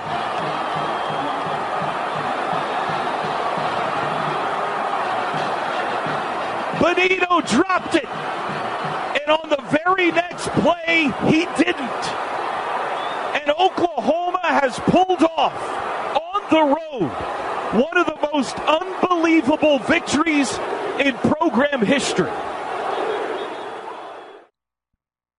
Lincoln Riley took his house, which was in disrepair, and refurbished it here in Waco. It's an underdog story.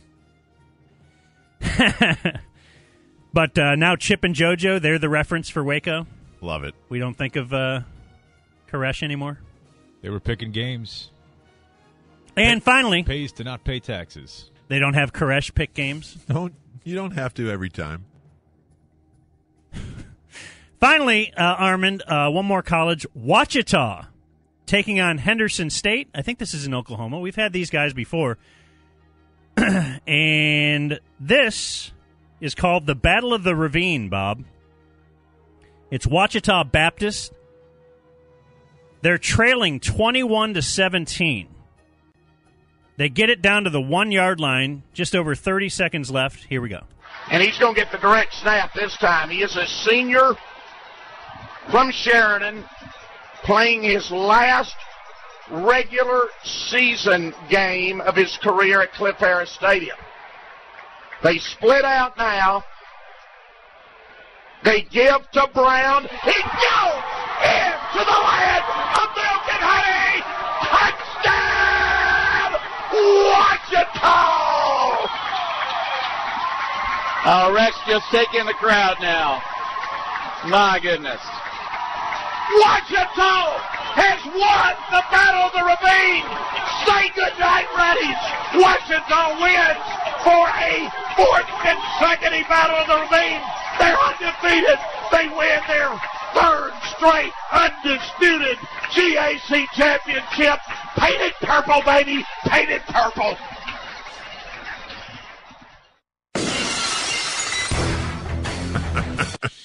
Cliff Harris Stadium, huh? Yeah. I believe that's pretty recent. Well, there you have it. You vote for either the Cleveland Spanish call, where they're sticking up for Myles Garrett, Washington's first touchdown in 16 quarters, basically 17 quarters, right? Permian College, UT Permian. You had Central Michigan with the guy who's part of the team, clearly, bowing up in the press box. OU with their game-winning interception, and then Ouachita. What do you think? What do you think, Bob? What do you think? I really like the Chippewas taking on the press box, and I really like Ouachita. Boy, Permian's good too. Yeah, I'll take Ouachita for the wild card. Central Michigan for the win. And my apologies to Permian. You were very good. I like Central for the win. I'm going Cleveland for my wild card. I almost went Cleveland for the win because I'm a homer. Julie? I vote the same as Bob. Central Michigan for the win. Ouachita for the wild card. Jake? I voting same. Oh, yeah?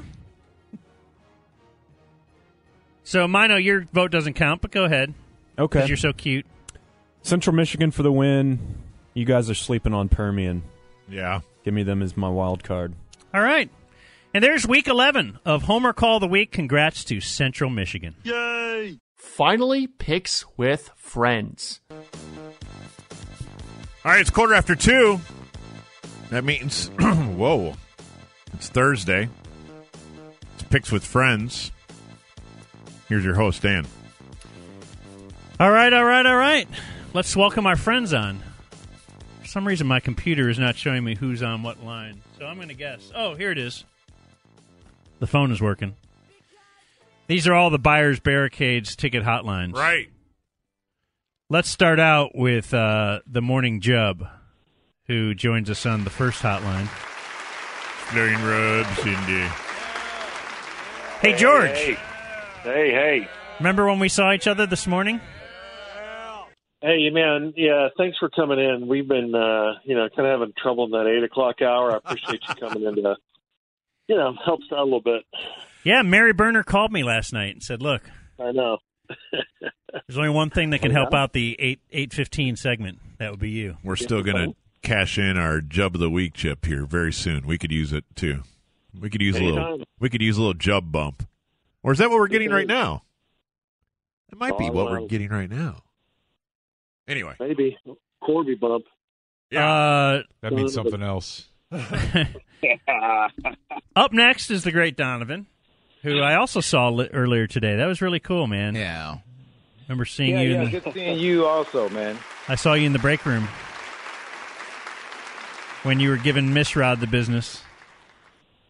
That was Yolanda, not Miss Rod. So there's more than one Hispanic that works at the station, Dan. Oh, I know you know that. You're well aware of every girl that works at the station, Donovan. I know Let's that. not refer to them as you're talking about. in Hispanic. That's Donovan can say whatever he wants. That's a little too far. What does that mean? He's got seniority around here. Oh, okay. All right. And also joining us is our third friend. Everybody be cool. Who I have yet to see today. Oh, you know what I really like? Because I was thinking Corby's a Yuck Monkey. Corby, join us. Hello. Yuck Monkey. Yo. I like that tweet that was detailing all of the Musers. Like, somehow the Musers have taken... You know how we took Napoleon Dynamite from them, Bob? Allegedly. They saw it a year before we did, but then we made it our own. They have taken the monkey thing away from us. We were the home of monkey news, but now you guys got Coco. You invented the chimpanzee. Bye, Bob. What else was on that tweet? Anybody else see this? Hey, why does we all promote the monkey. Why does one show have to own it? Hell, we have an all open. love monkeys. Yeah. Oh, chimpanzee, that monkey news. Yeah, where's your open? I just feel like the Musers have really doubled down on it lately. You're We talk to claiming Dallas that your Bryan every once in a show while. owns the concept of the monkey. Okay, it's Coco, double fake Coco. They're giving you Dallas Bryant, and I think we've been more on Dallas. The chimpanzee, and then Nolan with the snow monkeys. Put it over the top this morning. I say advantage Musers. Yeah, there's a real primate focus on that morning show. I'll give it to the users for finding Chimp and the chimpanzee because I'll say that put them over the top. That made my life better. Is that a new phone, Corby? Yeah, did you just get a Campbell soup can and attach a string to the end of it for your phone? Uh-oh. Who, me? No, this is Corby. Corby's the only one with a bad phone. Are you earpodding it? No, I'm not. Ooh, my better. phone's screwed up. You're Bluetoothing us. Whatever you did, it just got better. Okay. No, I went from actually on the ear to Bluetoothing right now. Way better. All right. Okay, All right. Don't move. I won't. Maybe it'll help your picks.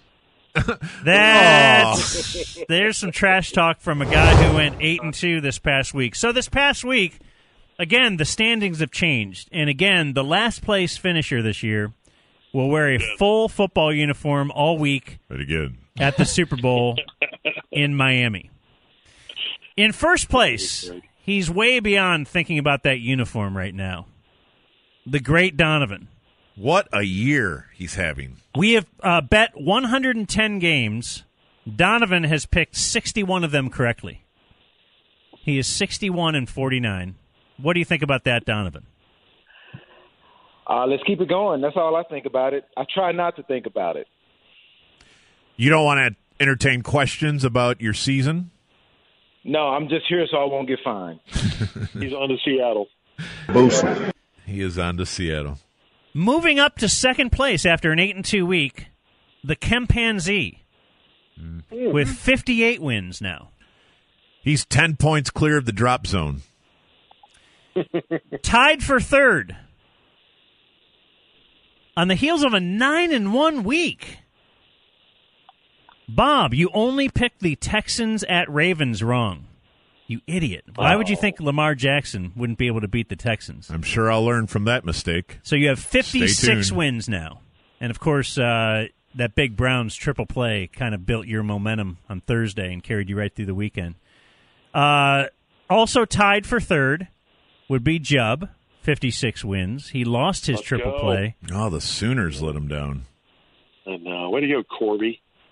I know, Corby. Sorry. What's wrong with you? Sorry. Should he put in the belldozer?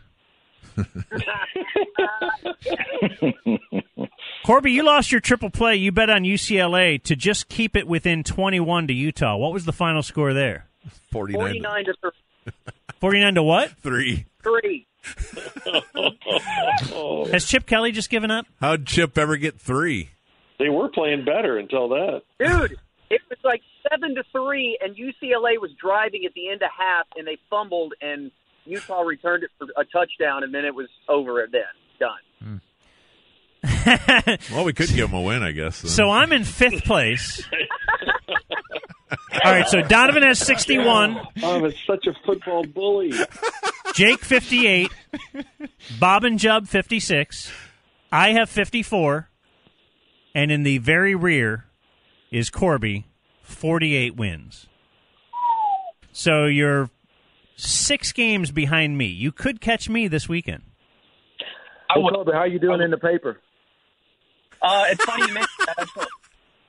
I told Jake this. I got an email from Scott Bell, who runs the paper. He goes, Greg Corby, who went 14-5-1 this week. But sorry it doesn't translate to your radio bit.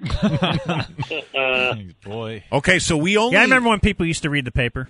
Okay, so we... Jeez. Sir, we have this week. Our partners. We have Thanksgiving week, and then we have 2 more. So 40 games are left. Just so everybody's on the same page, the final weekend is the 13th. Okay? So we will end up with 150? So we will end with 150. There are 40 games left to go. And, Corby, you have a 6-game disadvantage to make up on Dan. All right. Let's go. Okay. Bring it on, Holmes. So let's start the week with our... You got to pick the Cowboy game. The Cowboys are at New England. Patriots favored by 6.5. 6.5. You can't make up your own lines this week, Corby. So pick the Cowboy game and then pick a triple play, neither of which I have done yet in my head. So let's throw it to the great Donovan to start us off. Patriots favorite 6.5. Give me the Cowboys. Homer. And for my triple play, yes, sir. If I'm reading this correctly, and I think I'm going back on the bid I've been doing all year long, in the email that I have, it looks as though Western Carolina and Alabama is a pick 'em. Western Carolina and Alabama? If that's a pick 'em, then I'm triple playing Alabama. All right, well, let's make sure Jake... I think they probably just took that one completely off the board. And takes care of this. There's no line on that, Lewis. Yeah. It says pick 'em in the email that I'm looking at right now. Means you can't pick it. I'm going to take Alabama, too, then. Play the game the right way, okay? It's in the email and it says pick 'em.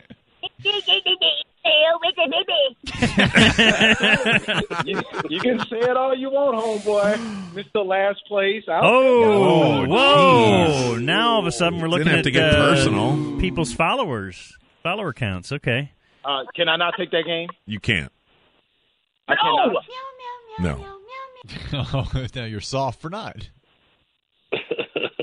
Yeah, I don't understand. The Mino shouldn't have said that about me. I'm taking Alabama. Okay, well, if I can't take that, then what about the Abilene Christian Mississippi State that's a pick 'em in the email? They're off the board. It says pick 'em in the email. You are not. How long is this going to take? I feel like Gribble is taking over Donovan's account here. I don't understand why if it's in the email, I can't take it. Jake? It's just some stupid thing on the website. Play the game correctly. You know that's a mistake. Please pick a game. Well, give me Middle Tennessee State. Okay. Old Dominion. Why? What are you basing that pick on? Because you jackwagons won't let me take what's in the email. Yeah, but you're just taking some random game you don't know anything about. He's in first place by a mile. I am ahead of you, so shut up. Yeah, I guess you have a point. All right, Jake, you're in second. How's this feel to be picking second? Feels feel great. Pretty good. I'm going to take the Patriots as well. And you know what? Actually, no, he that. took Dallas. He took Dallas. I'll take the Cowboys. Okay, I'll take the Cowboys. All right, let's settle on Cowboys. Homer. I want post-game show unity. And for my triple play, Mino. Fan the flames, fan the flames. That's right, baby. Flames, I'm going with Buckshot Liberty. Calvert, the greatest named quarterback in the history of college football. The Teletubbies are turning kids gay. They should stop making the straws paper. I will take the Liberty Flames. What do we got? It's plus 17 at Virginia. Oh, wow. They get to play. Buckshot Calvert? Come on. Yeah, That Buckshot. dude ain't letting you down. And then they got one of those top receivers in this draft. Are we sure he can take that game? I'm going with Play the Falwell. game the right way? Boy, I don't know that Liberty's ever gone up to Charlottesville. That's maybe they have, but that seems like a big deal. 17. Okay, here we go. All right, Bob. Okay, I'm going to take the Cowboys, and you said Jeez, what a homer! You said I only lost one game last week. Yeah, that was believing in the Houston Texans. Uh-huh. Let's double down. Let's take the Houston Texans laying 3.5 tonight on Thursday Night Football. Short week, bounce back theory. You don't beat the Texans by 34 twice in 1 week. We're taking the Texans over the Colts on a triple play. That's big. Jub. Jub couldn't make it. Who's this then? Mrs. Buckshot Calvert. Okay, Buckshot. Do you still have eligibility? It sounds. You sound like you've played your best ball. I played baseball first, and then I came back and played football. After the Civil War, evidently. Well, yeah, maybe. And give me the Dallas Cowboys. Homer. And I think it's going to be a close game, so I take the 6.5. And then give me the Tennessee Volunteers.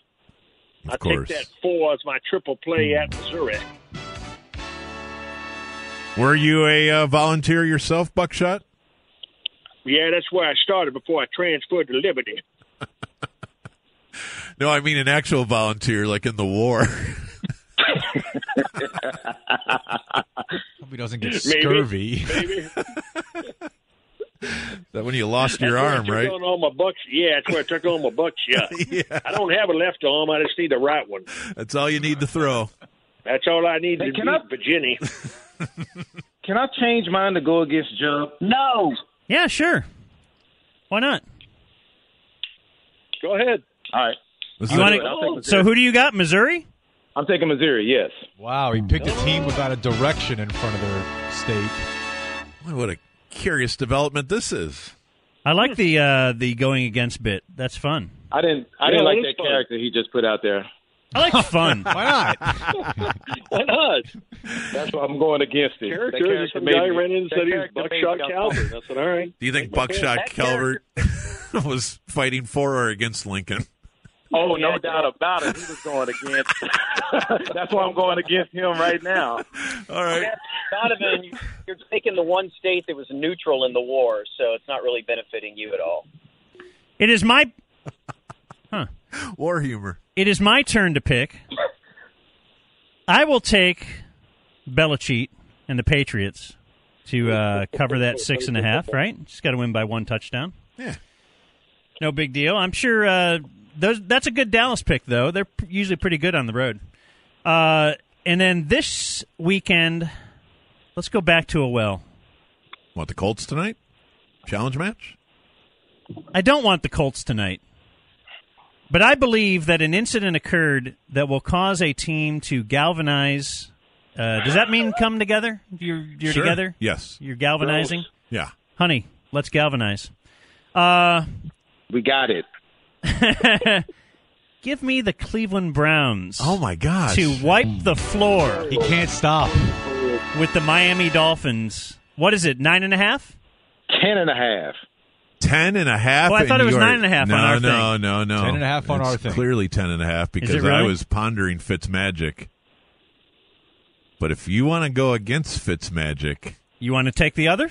No, I'm just going to enjoy watching Miami for entertainment purposes only. Give me the Cleveland Browns. Jeez.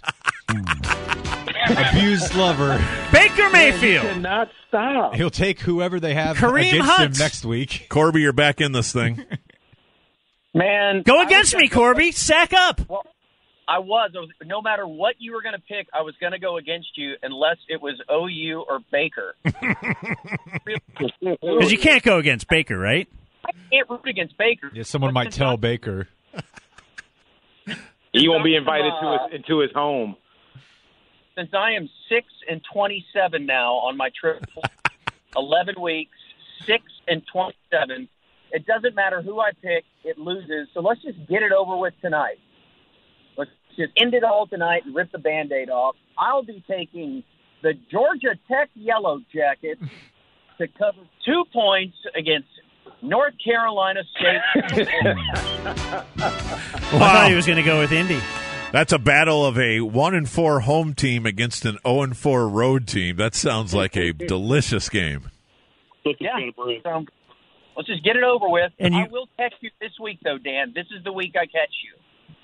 Cowboys or Patriots? What did you pick? I took my Pats. All right, I'll take my Cowboys. All right.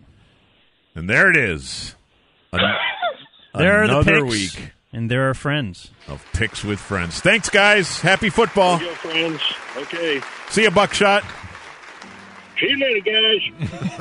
Yeah, go to hell, Buckshot. Oh, man. Jeez. So mean. Man. All right, we're going to go, guys. Well, P1s, that's all for the podcast this week. Have a fun weekend, and like that, we're ghosts.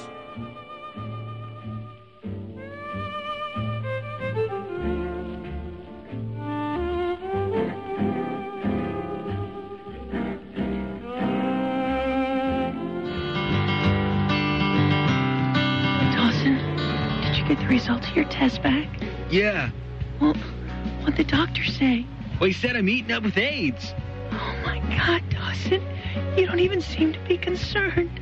Hey, Kimberly, I've beaten acne. I can beat this. Well, do you think that I might have it? I don't know, but all this AIDS talk has got me horny. Oh, my God, Dawson. How can you think about sex right now? Right, Kimberly. I should be counting my blessings. I'm 22, hot, and I own my own creek. Oh, Dawson, let's do it. I knew you couldn't resist. Dawson, you have to come to the school rally tonight. We have to stop the nuclear power plant from dumping waste into your creek. Yeah, Kimberly, but I don't really care. I mean, so what? I have 4 testicles now, but at least I'm no longer eating up with AIDS. But, Dawson, radiation doesn't kill AIDS. You're right, Kimberly. Only AIDS kills AIDS. Oh, Dawson. Hey, all these extra testicles are making me horny. Why don't you take your shirt off? Oh, Dawson. Give me AIDS.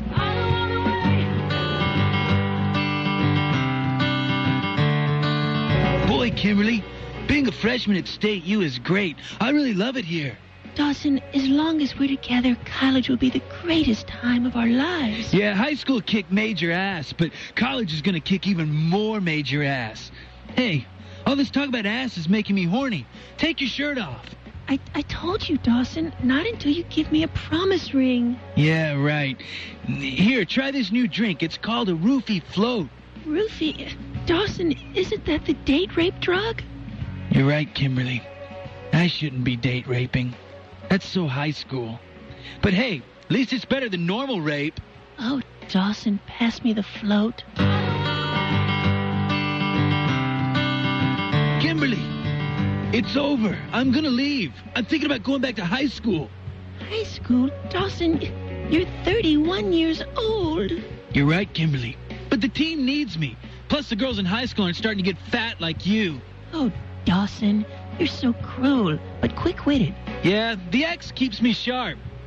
Well, I'm thinking about leaving, too. Kimberly, what? Where? I'm going to join a convent, and I'm going to become a nun. Nun? Huh? Hey, listen, all this talk about nuns is making me horny. Take your shirt off. Dawson, I will have sex one more time before I join the convent, but it won't be with you. But, Kimberly, I promise, I'll pound you real soft this time. I've had it with you, Dawson. I want you to meet my new lover. Dawson, meet Marco. Hey, Dawson, I'm Marco. Where's Felicity? Well, Marco, I'm Dawson, and I'm here to fight for Kimberly. Well, I'm Marco, and I got AIDS.